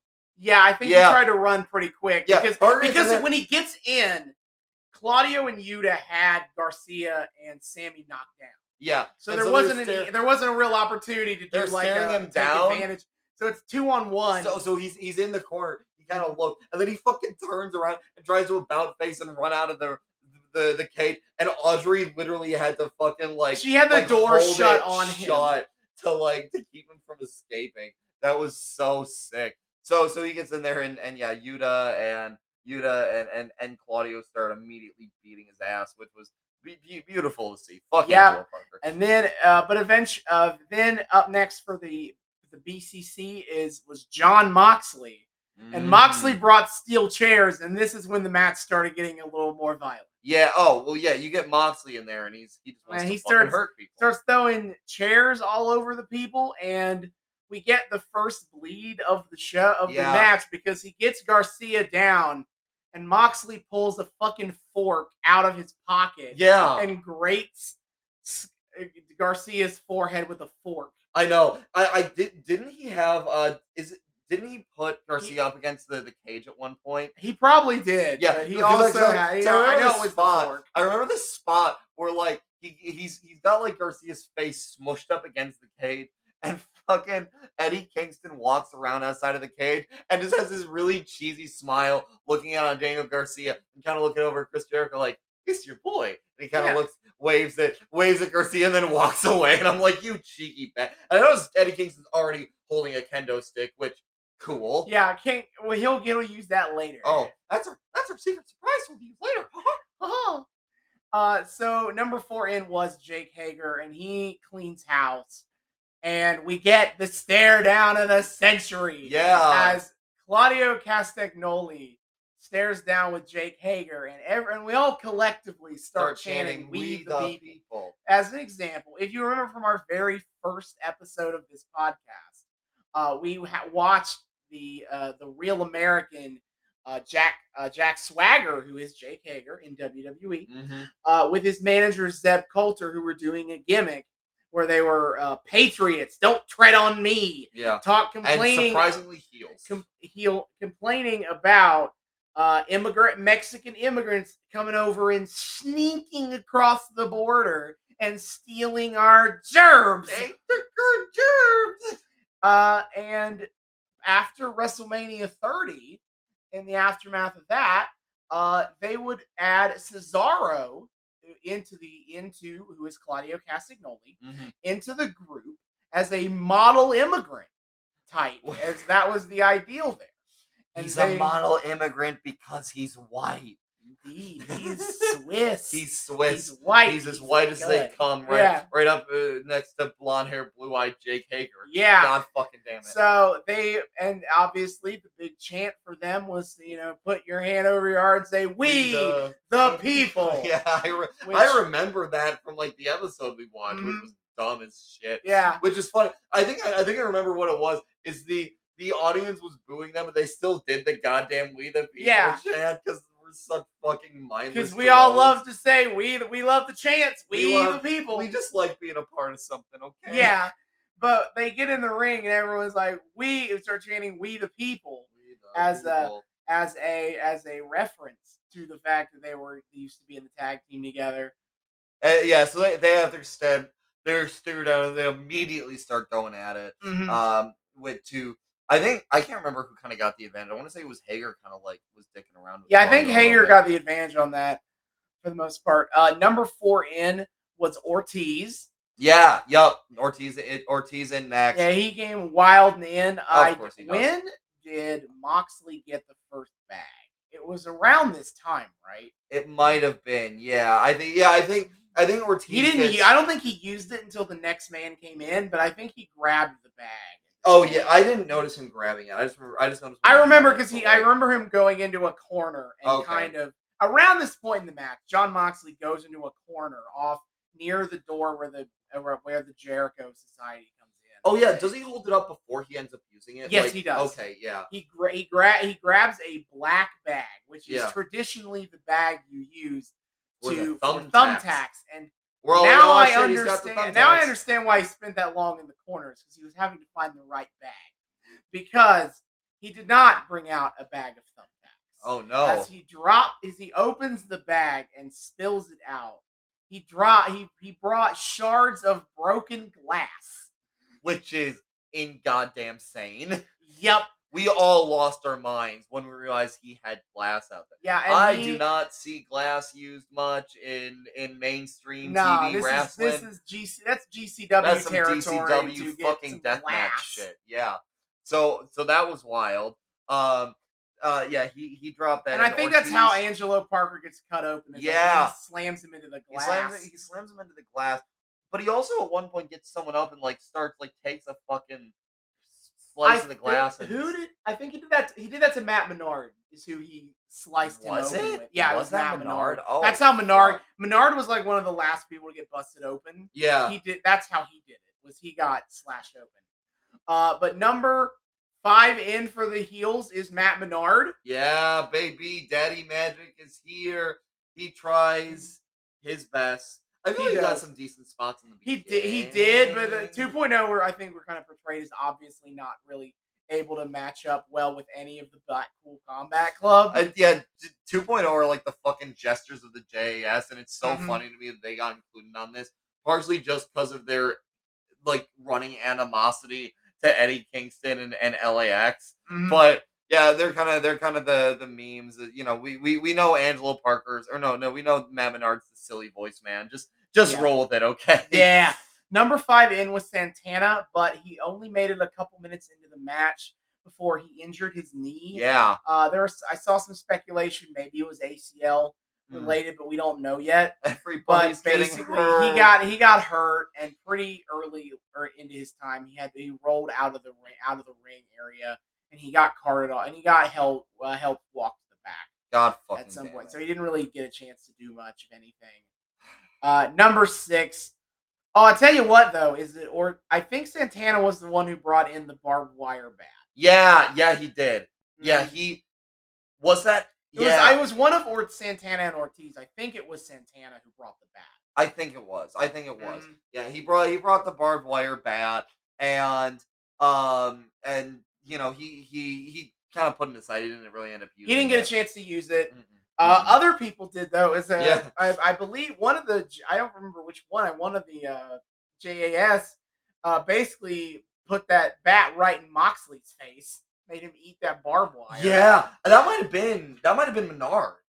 That might have been when they were fighting over in that corner. I think that might have been Matt Menard who did that, because I was like, that's an insane spot to get Matt Menard. Yeah, he's like, this is what you get for not being a sports entertainer, as he's shoving barbed wire into Jon Moxley's Jon Moxley's face. like, I was in WWE longer than you asshole. Say big money at Menard. Anyway, number 6 in was Jericho, as you probably expect. He brings his baseball bat. He starts going to town. Oh, he starts wrecking people. Had they brought out the tax by this point? No, tax. All 6 men were in when they brought the tax. Okay, he starts wrecking people. Like, people are kind of, a lot of the members of the match are kind of down, and Jericho just starts clowning on him. My man was there to fuck shit up. Something that happened that I do not remember when exactly, but at one point, Angelo Parker, who is busted the fuck open, he falls out of the ring somehow, and it's just kind of laying there by the legs, upside down by the legs on the outside of the ring. Yeah, absolutely bleeding all over the place, which was nuts. And he just kind of hangs. He's just kind of hanging there for a while. I think the rest of the match. I don't think he gets back in. I feel like he got like kind of dragged back in at one point. He had a couple more okay spots, but yeah, he's just kind of laying there, and I'm just like, man, he's just letting all that blood rush to his busted open head. There we go. Oh dear. And then the final member to come in, Eddie Kingston. He has the kendo stick, and he's like swats people down to get to the side of the ring. I'm pretty sure he also, I can't remember if this is when he entered or if it was like soon after. He also fits a table in there. Or was that when Santana or Ortiz entered? I think Santana Ortiz brought the tables. Okay, yeah. So they at one point like they fucking fit a table in through the cage door, which was hilarious. They're just kind of like trying to fit this fucking big ol' awkward thing. Yeah. It's like yeah. Eddie brings the kendo stick and immediately starts whacking down. Oh yeah, Eddie says bonk, go to horny jail. I feel like the kendo stick almost started like breaking. It absolutely broke. Like he was done. Like he's going so hard that like he gets caught up with Hager. He gets caught up with Hager, who's kind of stops him. So he just keeps whacking Hager just in the yeeting back. people over the head. And I'm like, ow, fucking ow. Yeah, that was nuts. Right. So everyone's in now, and this is where we get some wacky, crazy weapons stuff. I don't remember the specific order of a lot of these. I'm afraid. Sorry, it's been a day. It's been a day. Happened. Yeah. But I know they do an assisted power bomb to put Hager through a table. Yep. Through that table of theirs. Oh yeah, shit. Yeah, he's the one that went through that. Yeah. He went through like lengthwise too. Yeah, so he's like fucking sandwiched in half as this table's kind of like in a V shape. And his body has to conform to it, which looks uncomfy as shit. Yeah, at one point, Jon Moxley, not only he takes Matt Menard, we already talked about it, he gets the glass and he scrapes the glass across Matt Menard's forehead and gets him busted open. I don't remember if he does this also to Menard. I think he did it to Garcia because I think this is how Garcia got busted. But Jon Moxley grabs some sticks. Yeah. That he keeps with him. And this is a hardcore staple. I don't know exactly what they're called, but they take these sticks and you stab them into someone's forehead, and then you keep pushing it deeper into their head. Yeah. And Moxley did that to one of the I've never seen that done on mainstream TV before. It was funny because you mentioned to me, I think on the show. I casually mentioned that like Pentagon had a match in Impact with Sami Callihan. Yeah. Oh, yeah. Because you said it was something about not wanting to show like the really gory matches or something. Yeah, because Pentagon did that to Sami Callihan, on Impact. I know I casually mentioned it, and then Moxley just fucking did it. Just did that shit, which was not. I lost my mind. It was so terrifying. It looked so fucking painful. How do you do that spot and not die? Yeah. Then we get like a simultaneous moment where in one ring you have the Blackpool Combat Club taking 4 bags of thumbtacks and putting them all out at the same time, and then in the other half of the ring, the Jericho Appreciation Society is literally ripping the ring mat up. Oh my god! Get people on the plywood under it. And they had like one spot where they dropped someone on plywood. Insane. But oh boy, the fucking thumbtacks. We had a lot of thumbtack bits. I think Moxley ended up hitting. He tried to hit his paradigm shift. Yeah. So what happens? It's him and Jericho kind of. Yeah, Jericho fight over the tax, and he tries to hit the paradigm shift on Jericho. Jericho catches it, and then he kind of like gets Moxley in for a combo. He fucking like he gets Moxley kind of like up and down onto the thumbtacks, and Moxley's like laying back up, and he's like dragging Moxley. Jericho got slammed into the tacks too. Did he? I know Menard got thrown into him at one point. Yuta goes into the tax. I thought Jericho did, but I might have been mistaken. I know Menard did because I remember seeing his like fucking cartoon eyes like bulge out when he got tacks on his back. Yeah. But yeah, Moxley. Like, there was like some spots where Moxley was like down. I can't remember if it was like Hager was fucking with him at one point. No, I know.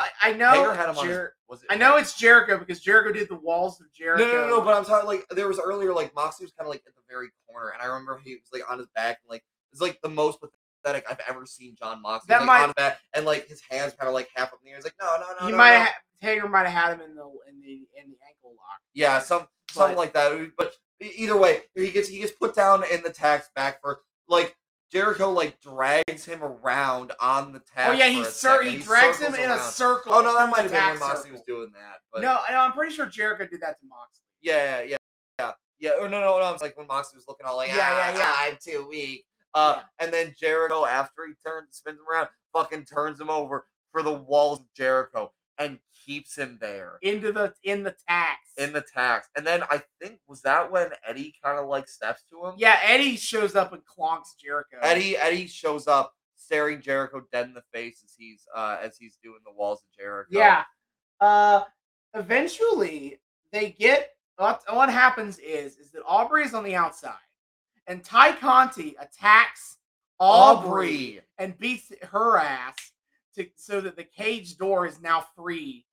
And however, Ruby Soho runs down to confront Ty. Yeah. And they kind of brawl to the back. Hey. They brawl to the back. Hey, call back.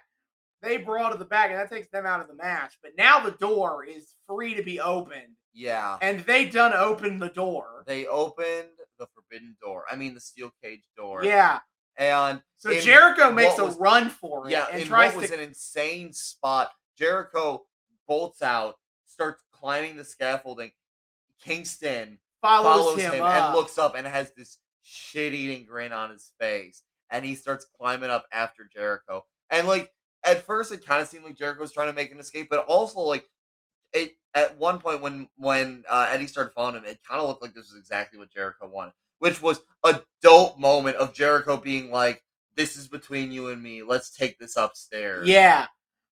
Fuck. So they are brawling up on the roof, and Sammy Guevara gets up to the roof, and Eddie Kingston fights them both off, and then Eddie Kingston, if you had a chance to see it, they specially reinforced and enlarged the timekeeper's table on this show. Mm-hmm. And the reason for that is because it was a crash pad.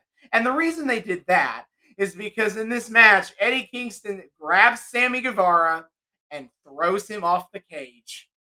Into the timekeeper's table below. Holy shit. That Sammy Guevara is somehow alive. Yeah. He oh man. He took an insane, but that man really was not kidding when he said, "I don't care how much I'll like suffer when I'm older. I'm taking those crazy bumps now because it's fucking cool." Hell yeah! Because it's cool to look at. Fuck you. Don't gotta live for a long time. Just here for a good time. That's true. That is, if that ain't Sammy Guevara's life motto to a T. Yeah. So down goes Sammy for the rest of the match. Oh God.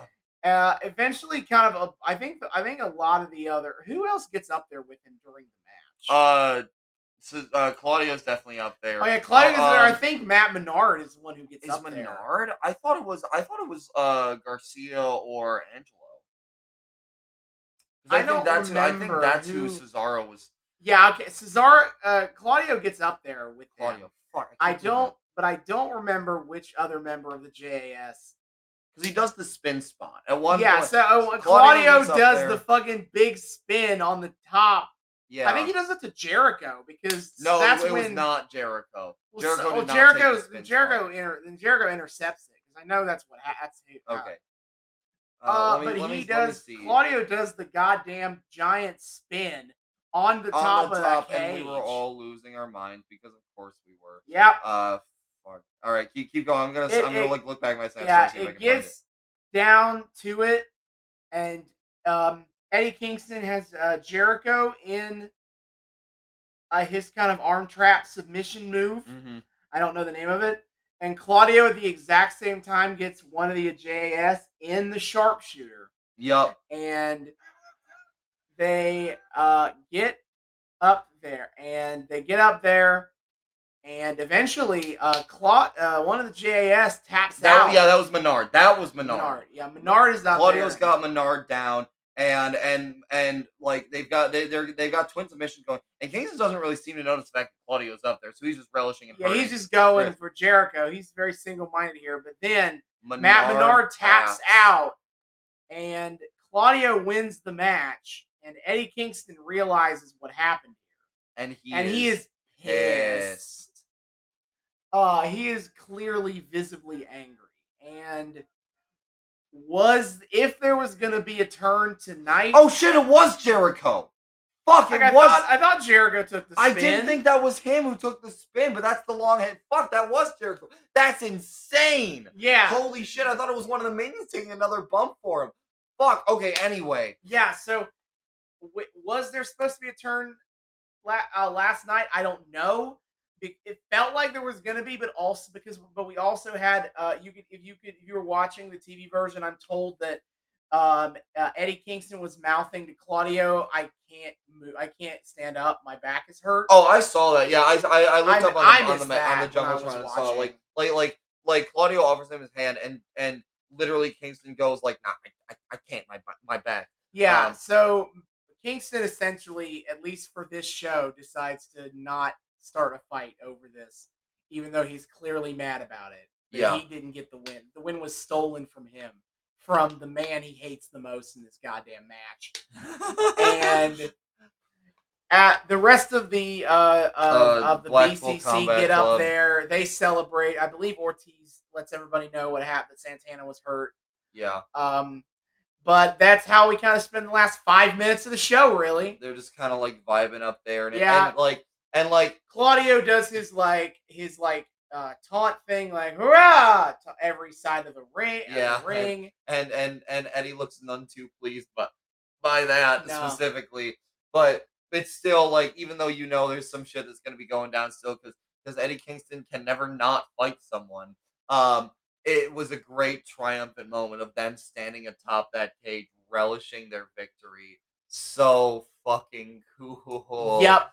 Oh my god! Well, our description did not nearly. That match, incredible match, was in goddamn sane.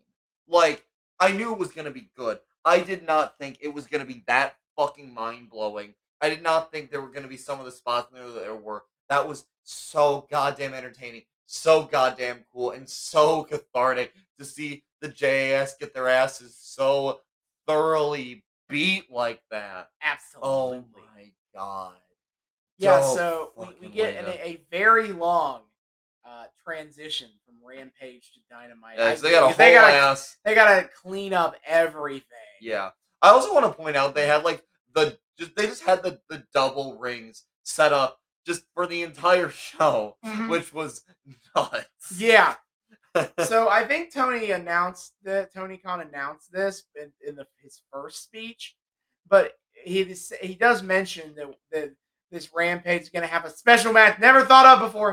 He just came up with it. The Royal very Dario Cueto of him. Yeah, the Royal Rampage. Yeah.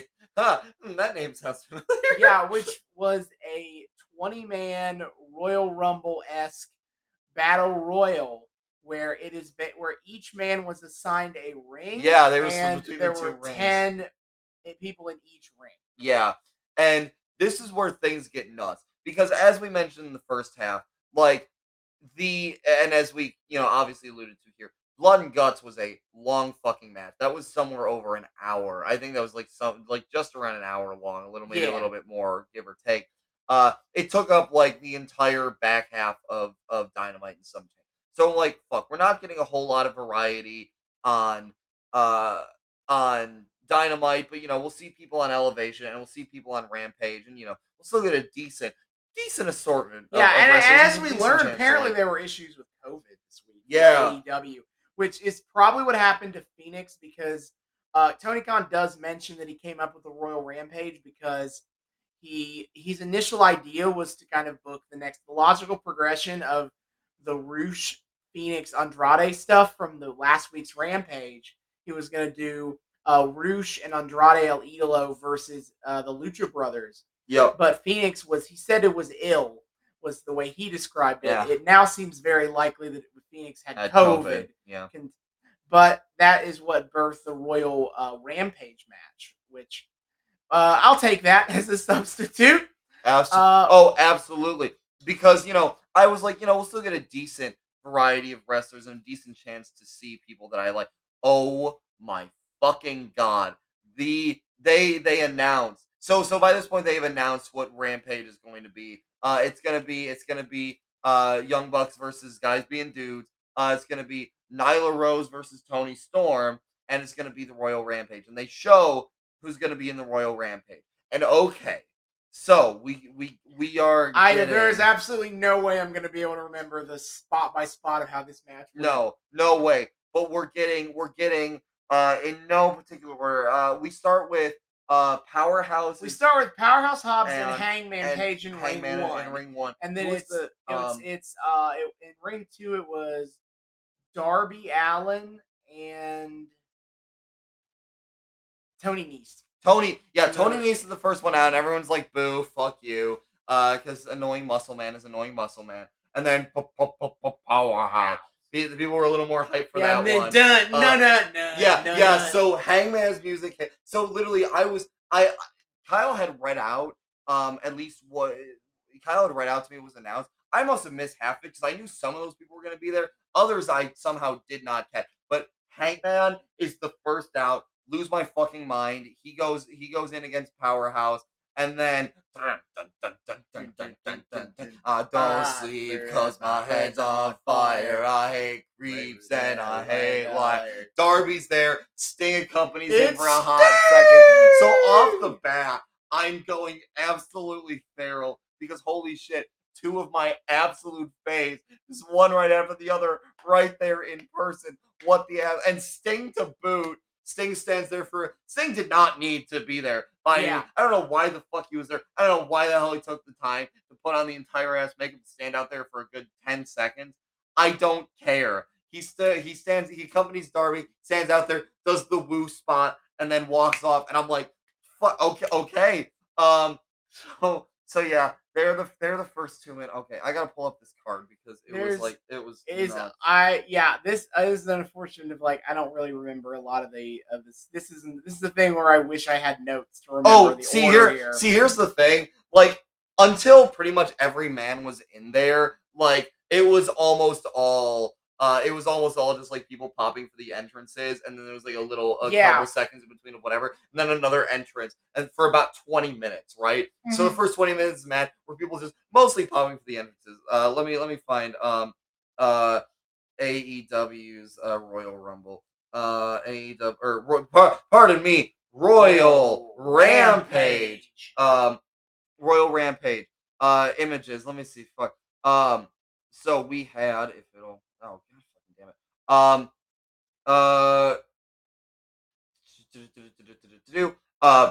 All right. So Tony Nese, Powerhouse Hobbs, Hangman Page, Darby Allin, Ricky Starks. Thank God we have a list. We have a list. Here. Ricky Starks. Next. Starks. The Revolution is televised. Absolutely wild. So he comes out 2-on-1. Team Taz dominates a lot of their. Yeah, he and Hobbs are in the same ring for some reason. Because fuck you. How sketchy in that. Yeah. We got the Butcher came out as Butcher, accompanied by Bunny, which was dope. Bunny was there, which wild. Yeah, number 7 was John Silver, the meat Johnny man. Hungy. Robbie lost his mind for that one. Robbie loves John Silver.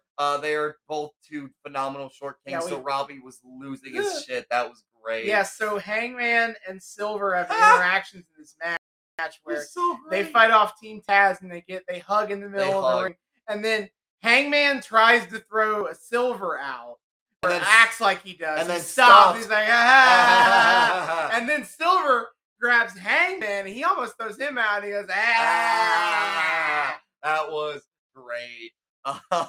We love our boys Josh and each other. Yeah, then Max Caster returned. He had a second fucking rap. With Bowens walking just normally, so that's fully revealed. Bowens is back in the game. Yeah, he did another full ass Detroit, Michigan we all scissored each other once more. We were, scissory boys.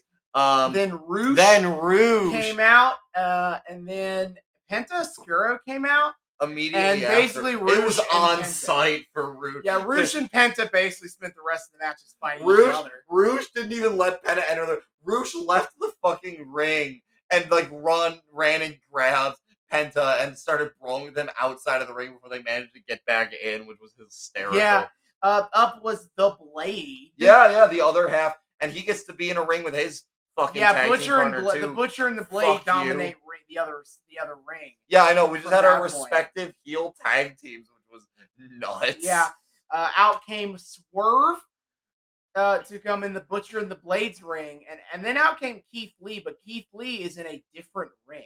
Yeah, so Swerve and Our Glory didn't get a chance to fuck each other all we over. really got was they kind of had a moment where Swerve and Keith Lee exchanged looks, and Swerve was like, "Come on, man, do the bask in his glory thing," and Keith Lee did not play into it.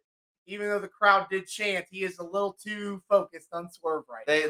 There do be malfunction at this junction. Yeah, up was then Matt Hardy. We all started using the deletes. Yeah, didn't realize that Matt was one of the entrants to this. Delete. Holy shit, that was wild. As a reminder, fellas, it is straight forward and one finger, please. Please do not accidentally sig hail when trying to do the delete chant.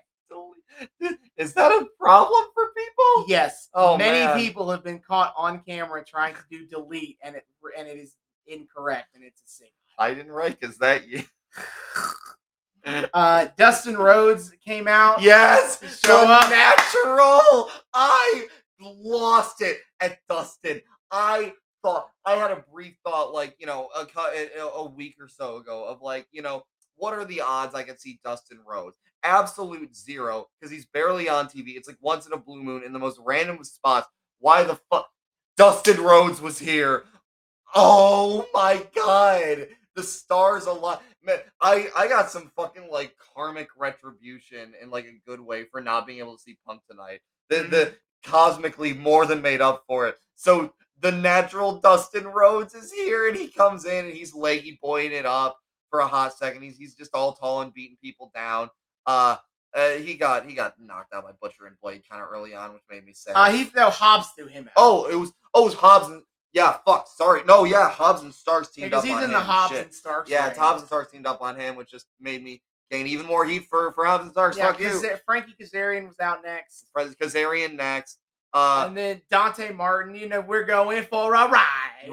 Which I'm sad that Dante Martin did not really do any high fly. Yeah, he didn't really get. He was he kind of showed up, and then I lost track of him, and then he just kind of and then he got eliminated. Goodbye. Walkety. And then Konosuke Takeshita came out. Yeah, Takeshita was here.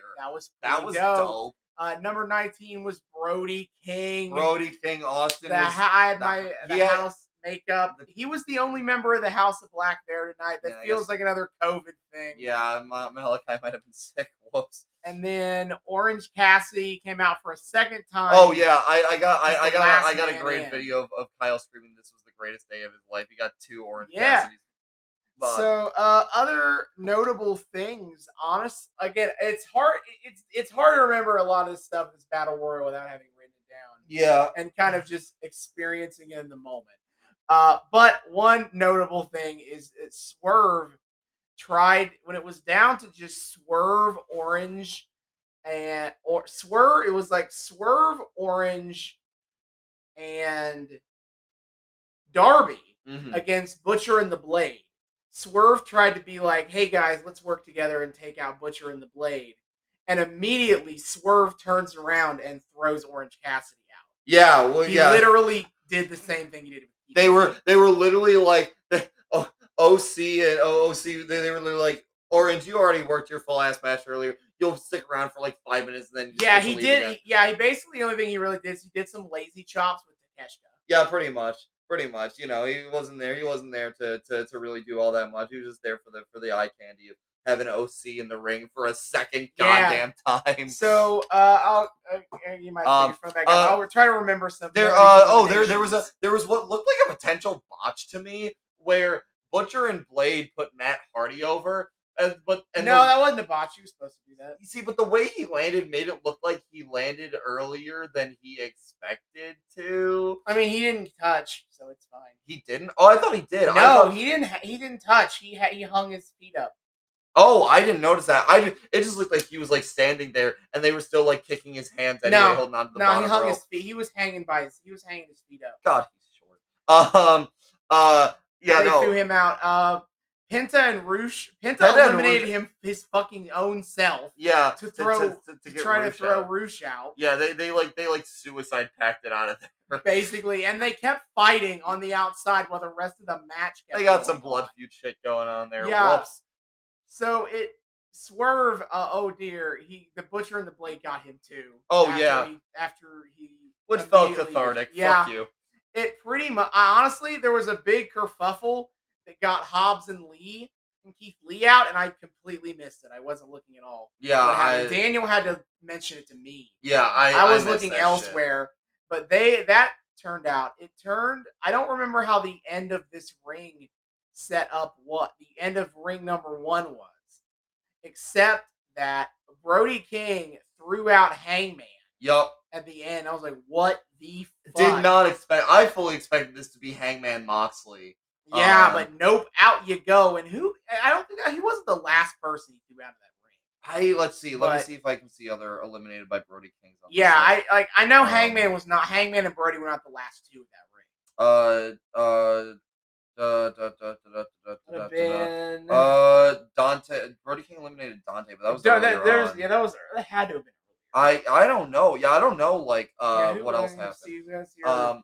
Who got thrown out? Hangman, Brody. Maybe I'm misremembering, and Dante was in the last 2 of that set. But I was like, it didn't feel like it. No, it was no. But all this to say is that Brody was the last man of the first ring.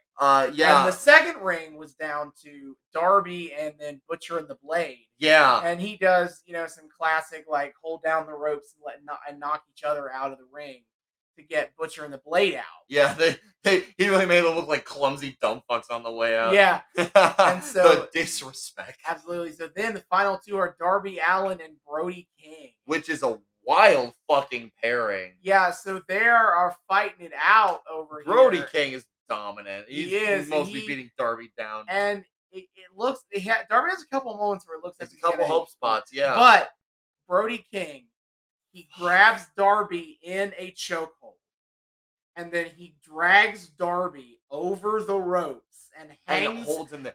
Hangs him holding insane out the shot. outside. Like he's got both of his arms wrapped around Darby's head, and Darby's kind of looks like he's out cold by this point. He makes Darby look like a fucking corpse. And then he drops him. And Brody King, the house always wins. Brody King will be facing Jon Moxley for the AEW interim title, which is going to be an insane fucking match. Mm-hmm. Holy shit! And I'm here for that. Means some Blackpool Combat Club versus the House of Black. Feuding. Oh shit, that would be so dope, dude. Mm-hmm. Oh my god. Anyway, yeah. So that wins that match, and that was. I mean, this is Rampage. It is a situation where the crowd was kind of slowly petering out as the show went on. It's obviously very late by now, and Dynamite was the selling point of the show. Yeah, and everyone's just like knocked themselves out, like losing their minds for blood and guts. Yeah, the Royal Rampage did a good job to keep people interested. Yeah, but then Young Bucks and 2 guys being dudes, it's very what's gonna happen, and I mean, 2 guys being dudes are not as well known in America. Yeah. This isn't the Chicago Forbidden Door crowd that came knowing that they were in for a New Japan show and were interested in it. Yeah. New Japan people. This is a crowd who is more like big, obviously AEW fans, but would more casually know New Japan. Mm-hmm. So they really had no reaction to those two. Which sucks. Because they're really good, and I was excited to see them. Oh, no, I recognize them from the pay-per-view, and I'm like, this is sure. fucking dope. I tried to, give plenty of reaction, too. Just because I was like, this is kind of dope, and it looks like they're doing some good shit out here. Yeah, but the crowd was largely disinterested, except, they popped for the Young Bucks stuff. Oh, yeah. No. Young Bucks entrance hits, and fuck, it's so cool. This was just a solid. I mean, there's not much I can really say. It was just a solid guy. It was what you expect when you hear Young Bucks versus guys being dudes, right? Yeah, it was a very solid wrestling match. Yoshihashi got beat down for a lot of the match. Oof. Young Bucks didn't do too much stupid shenanigans. I guess they're not in the Bullet Club anymore, where they're doing dumb back rakes. Yeah, no, they saved those. They reserved those. That's for the pay-per-view. That's for the right there. We got a BTE trigger, which was I was happy I got. I was excited because Hiroki Goto's big move is the Ushigoroshi, that was the move where he has him in the fireman's carry and then drops him on his knee. Yeah. I was like, dude, do the move. And he did end up doing it. I was like, yes, I am happy here from what I see. We got Young Bucks dicking around on the top ropes like the acrobats that they are, which was fun. Yeah, fuck Young and Nick Jackson jumped from one ring to the other a couple of times. Yeah. Cheeky bastard. Yeah, but the match ends. They hit the BTE trigger. Then Nick Jackson goes and takes out Goto, and then he comes back to set up for the Meltzer driver for the win. Yeah, the Young Bucks retain the titles as you would expect. Yeah, we got a Hook interview with Alex Marvez where he's like, "Hey Hook, what's going on with you, man?" And Hook is like, "How dare you ask me questions?" Isn't Alex Marvez a football guy? No. He's a normal announcer. I thought for some reason, I've heard that name. There's definitely a similar NFL name, radio, but I cannot think of his name off the top of my head. Well, that's unfortunate. But that is that, and then it's time for the main event. It's got time for the main event. Nyla and Tony got a promo. I don't remember what Tony said. I was too busy remembering Nyla. Mark asked what was up with that last week, Nyla, and Nyla explains if you go look at the weather report, when there's a storm coming in. Yeah, she got cheeky. I fucking love Nyla, but she explains that the number one, the title, the path to the title goes through her. Oh, absolutely. And she's aligned with Marina Shafir now. Yeah. And Marina is the problem. That Nyla is a goddamn catastrophe. True. In the best way possible, though. Love you, Nyla. So then out comes the last match of the show, and the crowd was people were absolutely leaving. Yeah, people were leaving. Anyone who stayed behind just to see the Young Bucks, now they're leaving. The crowd was pretty dead for true Tony fans, and Nyla. The true fans left. We stuck around. I was here. I needed to see Nyla. One of my absolute first faves in pro wrestling. Getting to see her live was the little cherry on top of all the wrath. It was so dope. It was a muted crowd reaction. I was tired of shit, but I was still. It was cool to see Nyla, Tony, and I mean, it was the fun shit that you'd expect. Even if the crowd it was a pretty good match. It was a solid match. It was very fun. It sucks that the crowd was tired and ready to go home at that point because it was a good match for what it got, and Tony got the win. Tony gets the dub, and Nyla and Marina come out to decide to keep doing the beatdown afterwards. Yes, so of course, Thunder Rosa. Yeah, fucking Thunder Rosa was there for this whole show. Doesn't appear until the very end. Not even for a match. Got the full half face paint on and everything. Only to just do a save on Toni Storm against Nyla Rose and Marina Shafir. So she comes out, does a save. They fight off the bad guys. Yada yada yada. Yeah, and so that is the end of Rampage. After the show, Tony Khan comes back out, and he talks thanks for all. He's got some people who want to say goodnight to everybody, and so he brings out John Silver in -1. Yeah, and then he brings out Danhausen. I think Hook comes before Danhausen. No, Danhausen's out there, and then Hook shows up, and Danhausen's like, my tag partner. Yeah, Hook comes out and pretty immediately pieces out when he sees what. Hook's also there to show up 5 seconds at the very end and then leave. Okay. But then Tony Khan is like, let's go in the ring and hug it out or whatever. And Hook's like, all right, I'm leaving. Yeah. But instead, Orange Cassidy comes out. Jane comes out for the third time tonight. Yeah, I know. Triple Orange. We got really, at this point, so he missed the triple. We got to hit Jane. But everyone walks to the ring. And they're dancing to Jane. Tony and Thunder and Bryce Remsburg, who was the ref. Everyone's having a good time here. Oh my god! And then they all do the big best friend hug spot. All of them, the big group hug to end the show and say goodnight. And that was the show. Oh my god, that was just. I mean, I said to Austin, that was flatly just one of the best nights of my entire life. It was so surreal to be there. Like AEW is part of like my foundation as a wrestling fan. Like it's one of the very first things we watched for the podcast. It's kind of it was the thing that made me realize that like wrestling could be art. Like I talked about it in like our very first episodes, like this feels Shakespearean or whatever. But like AEW showed me that like what wrestling could really be outside of the confines of just goofy WWE stuff. And getting to see that live in person, so many of my fucking faves crammed in there with the Royal Rampage shenanigans and everything else, like a historic match in the Blood and Guts, grudge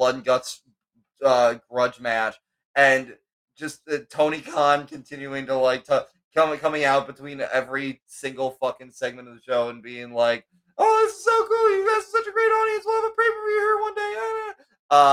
And it just couldn't have been cooler. This was so, and like having my boys there too, who I brought into this fold, and they were so into it, and like just all around, it's so goddamn cool. That was a great episode of Dynamite, and the surrounding stuff was pretty fucking fun. And just the whole experience was unlike anything ever before. Yeah, no, fantastic show. Couldn't have asked for a better Dynamite to get to go to. No. Got to saw a ton of people that I never expected to see live. In a million years thought I would see Yuka Sakazaki, Dustin Rhodes. Not even sure if I would ever see Sting in person. Like, I wasn't sure if I'd ever catch Bucks in person at this point. Yeah. So, like, the fact that, like, and -1 being there, like, just all of that, I can't put into words how surreal that whole experience was, and it was so goddamn cool. So, yeah, fuck. Yeah, great time. So that is it for this episode of the Noobs and Knockouts podcast. Next time, we will be returning to Lucha Underground, where Drago is back, and he even has the shot at Ultima Lucha for now. Because Mil Muertes is like, I would like that shot, please. And Katrina did some light choking, and Dario wishes it was heavier. And so that is set for next time. Drago versus Mil Muertes. Winner will be going to Ultima Lucha to face Prince Puma for the title. Man, that's gonna be some pretty wild stuff. Yeah, very much so. That's for next time. David, if you want to do the plugs. Absolutely. All right, friends. Thank you so much for joining us for this very special episode of the Noobs and Knockouts podcast. As always, absolutely delighted to have you all here. Returning people, you know the drill. Thank you so much for once again welcoming us back into your eardrums, your eyeballs, however you consume our content. We're so happy to have you here. Just, keep coming back. You know how this goes. New viewers, listeners, what have you. Hi, welcome. So happy to have you here. We here at the Noobs and Knockouts podcast like to think we are friendly to both noobs and knockouts alike. So whether you're brand new to the wild, wacky world of wrestling or a veteran of all the weird shit that goes on here, we just hope you've had a great time. We just love people having a great time with us. If you'd like to keep having a great time with us and you're not entirely sure how to do so, not to worry, my friends, I have you covered. First of all, you can find us on YouTube. We are, in fact, the Noobs and Knockouts podcast on YouTube. Hit subscribe, ring that bell, and make sure it turns a nice little solid color so you get notifications every single time we drop a brand new episode. Give us all that sweet comment, liking, etc.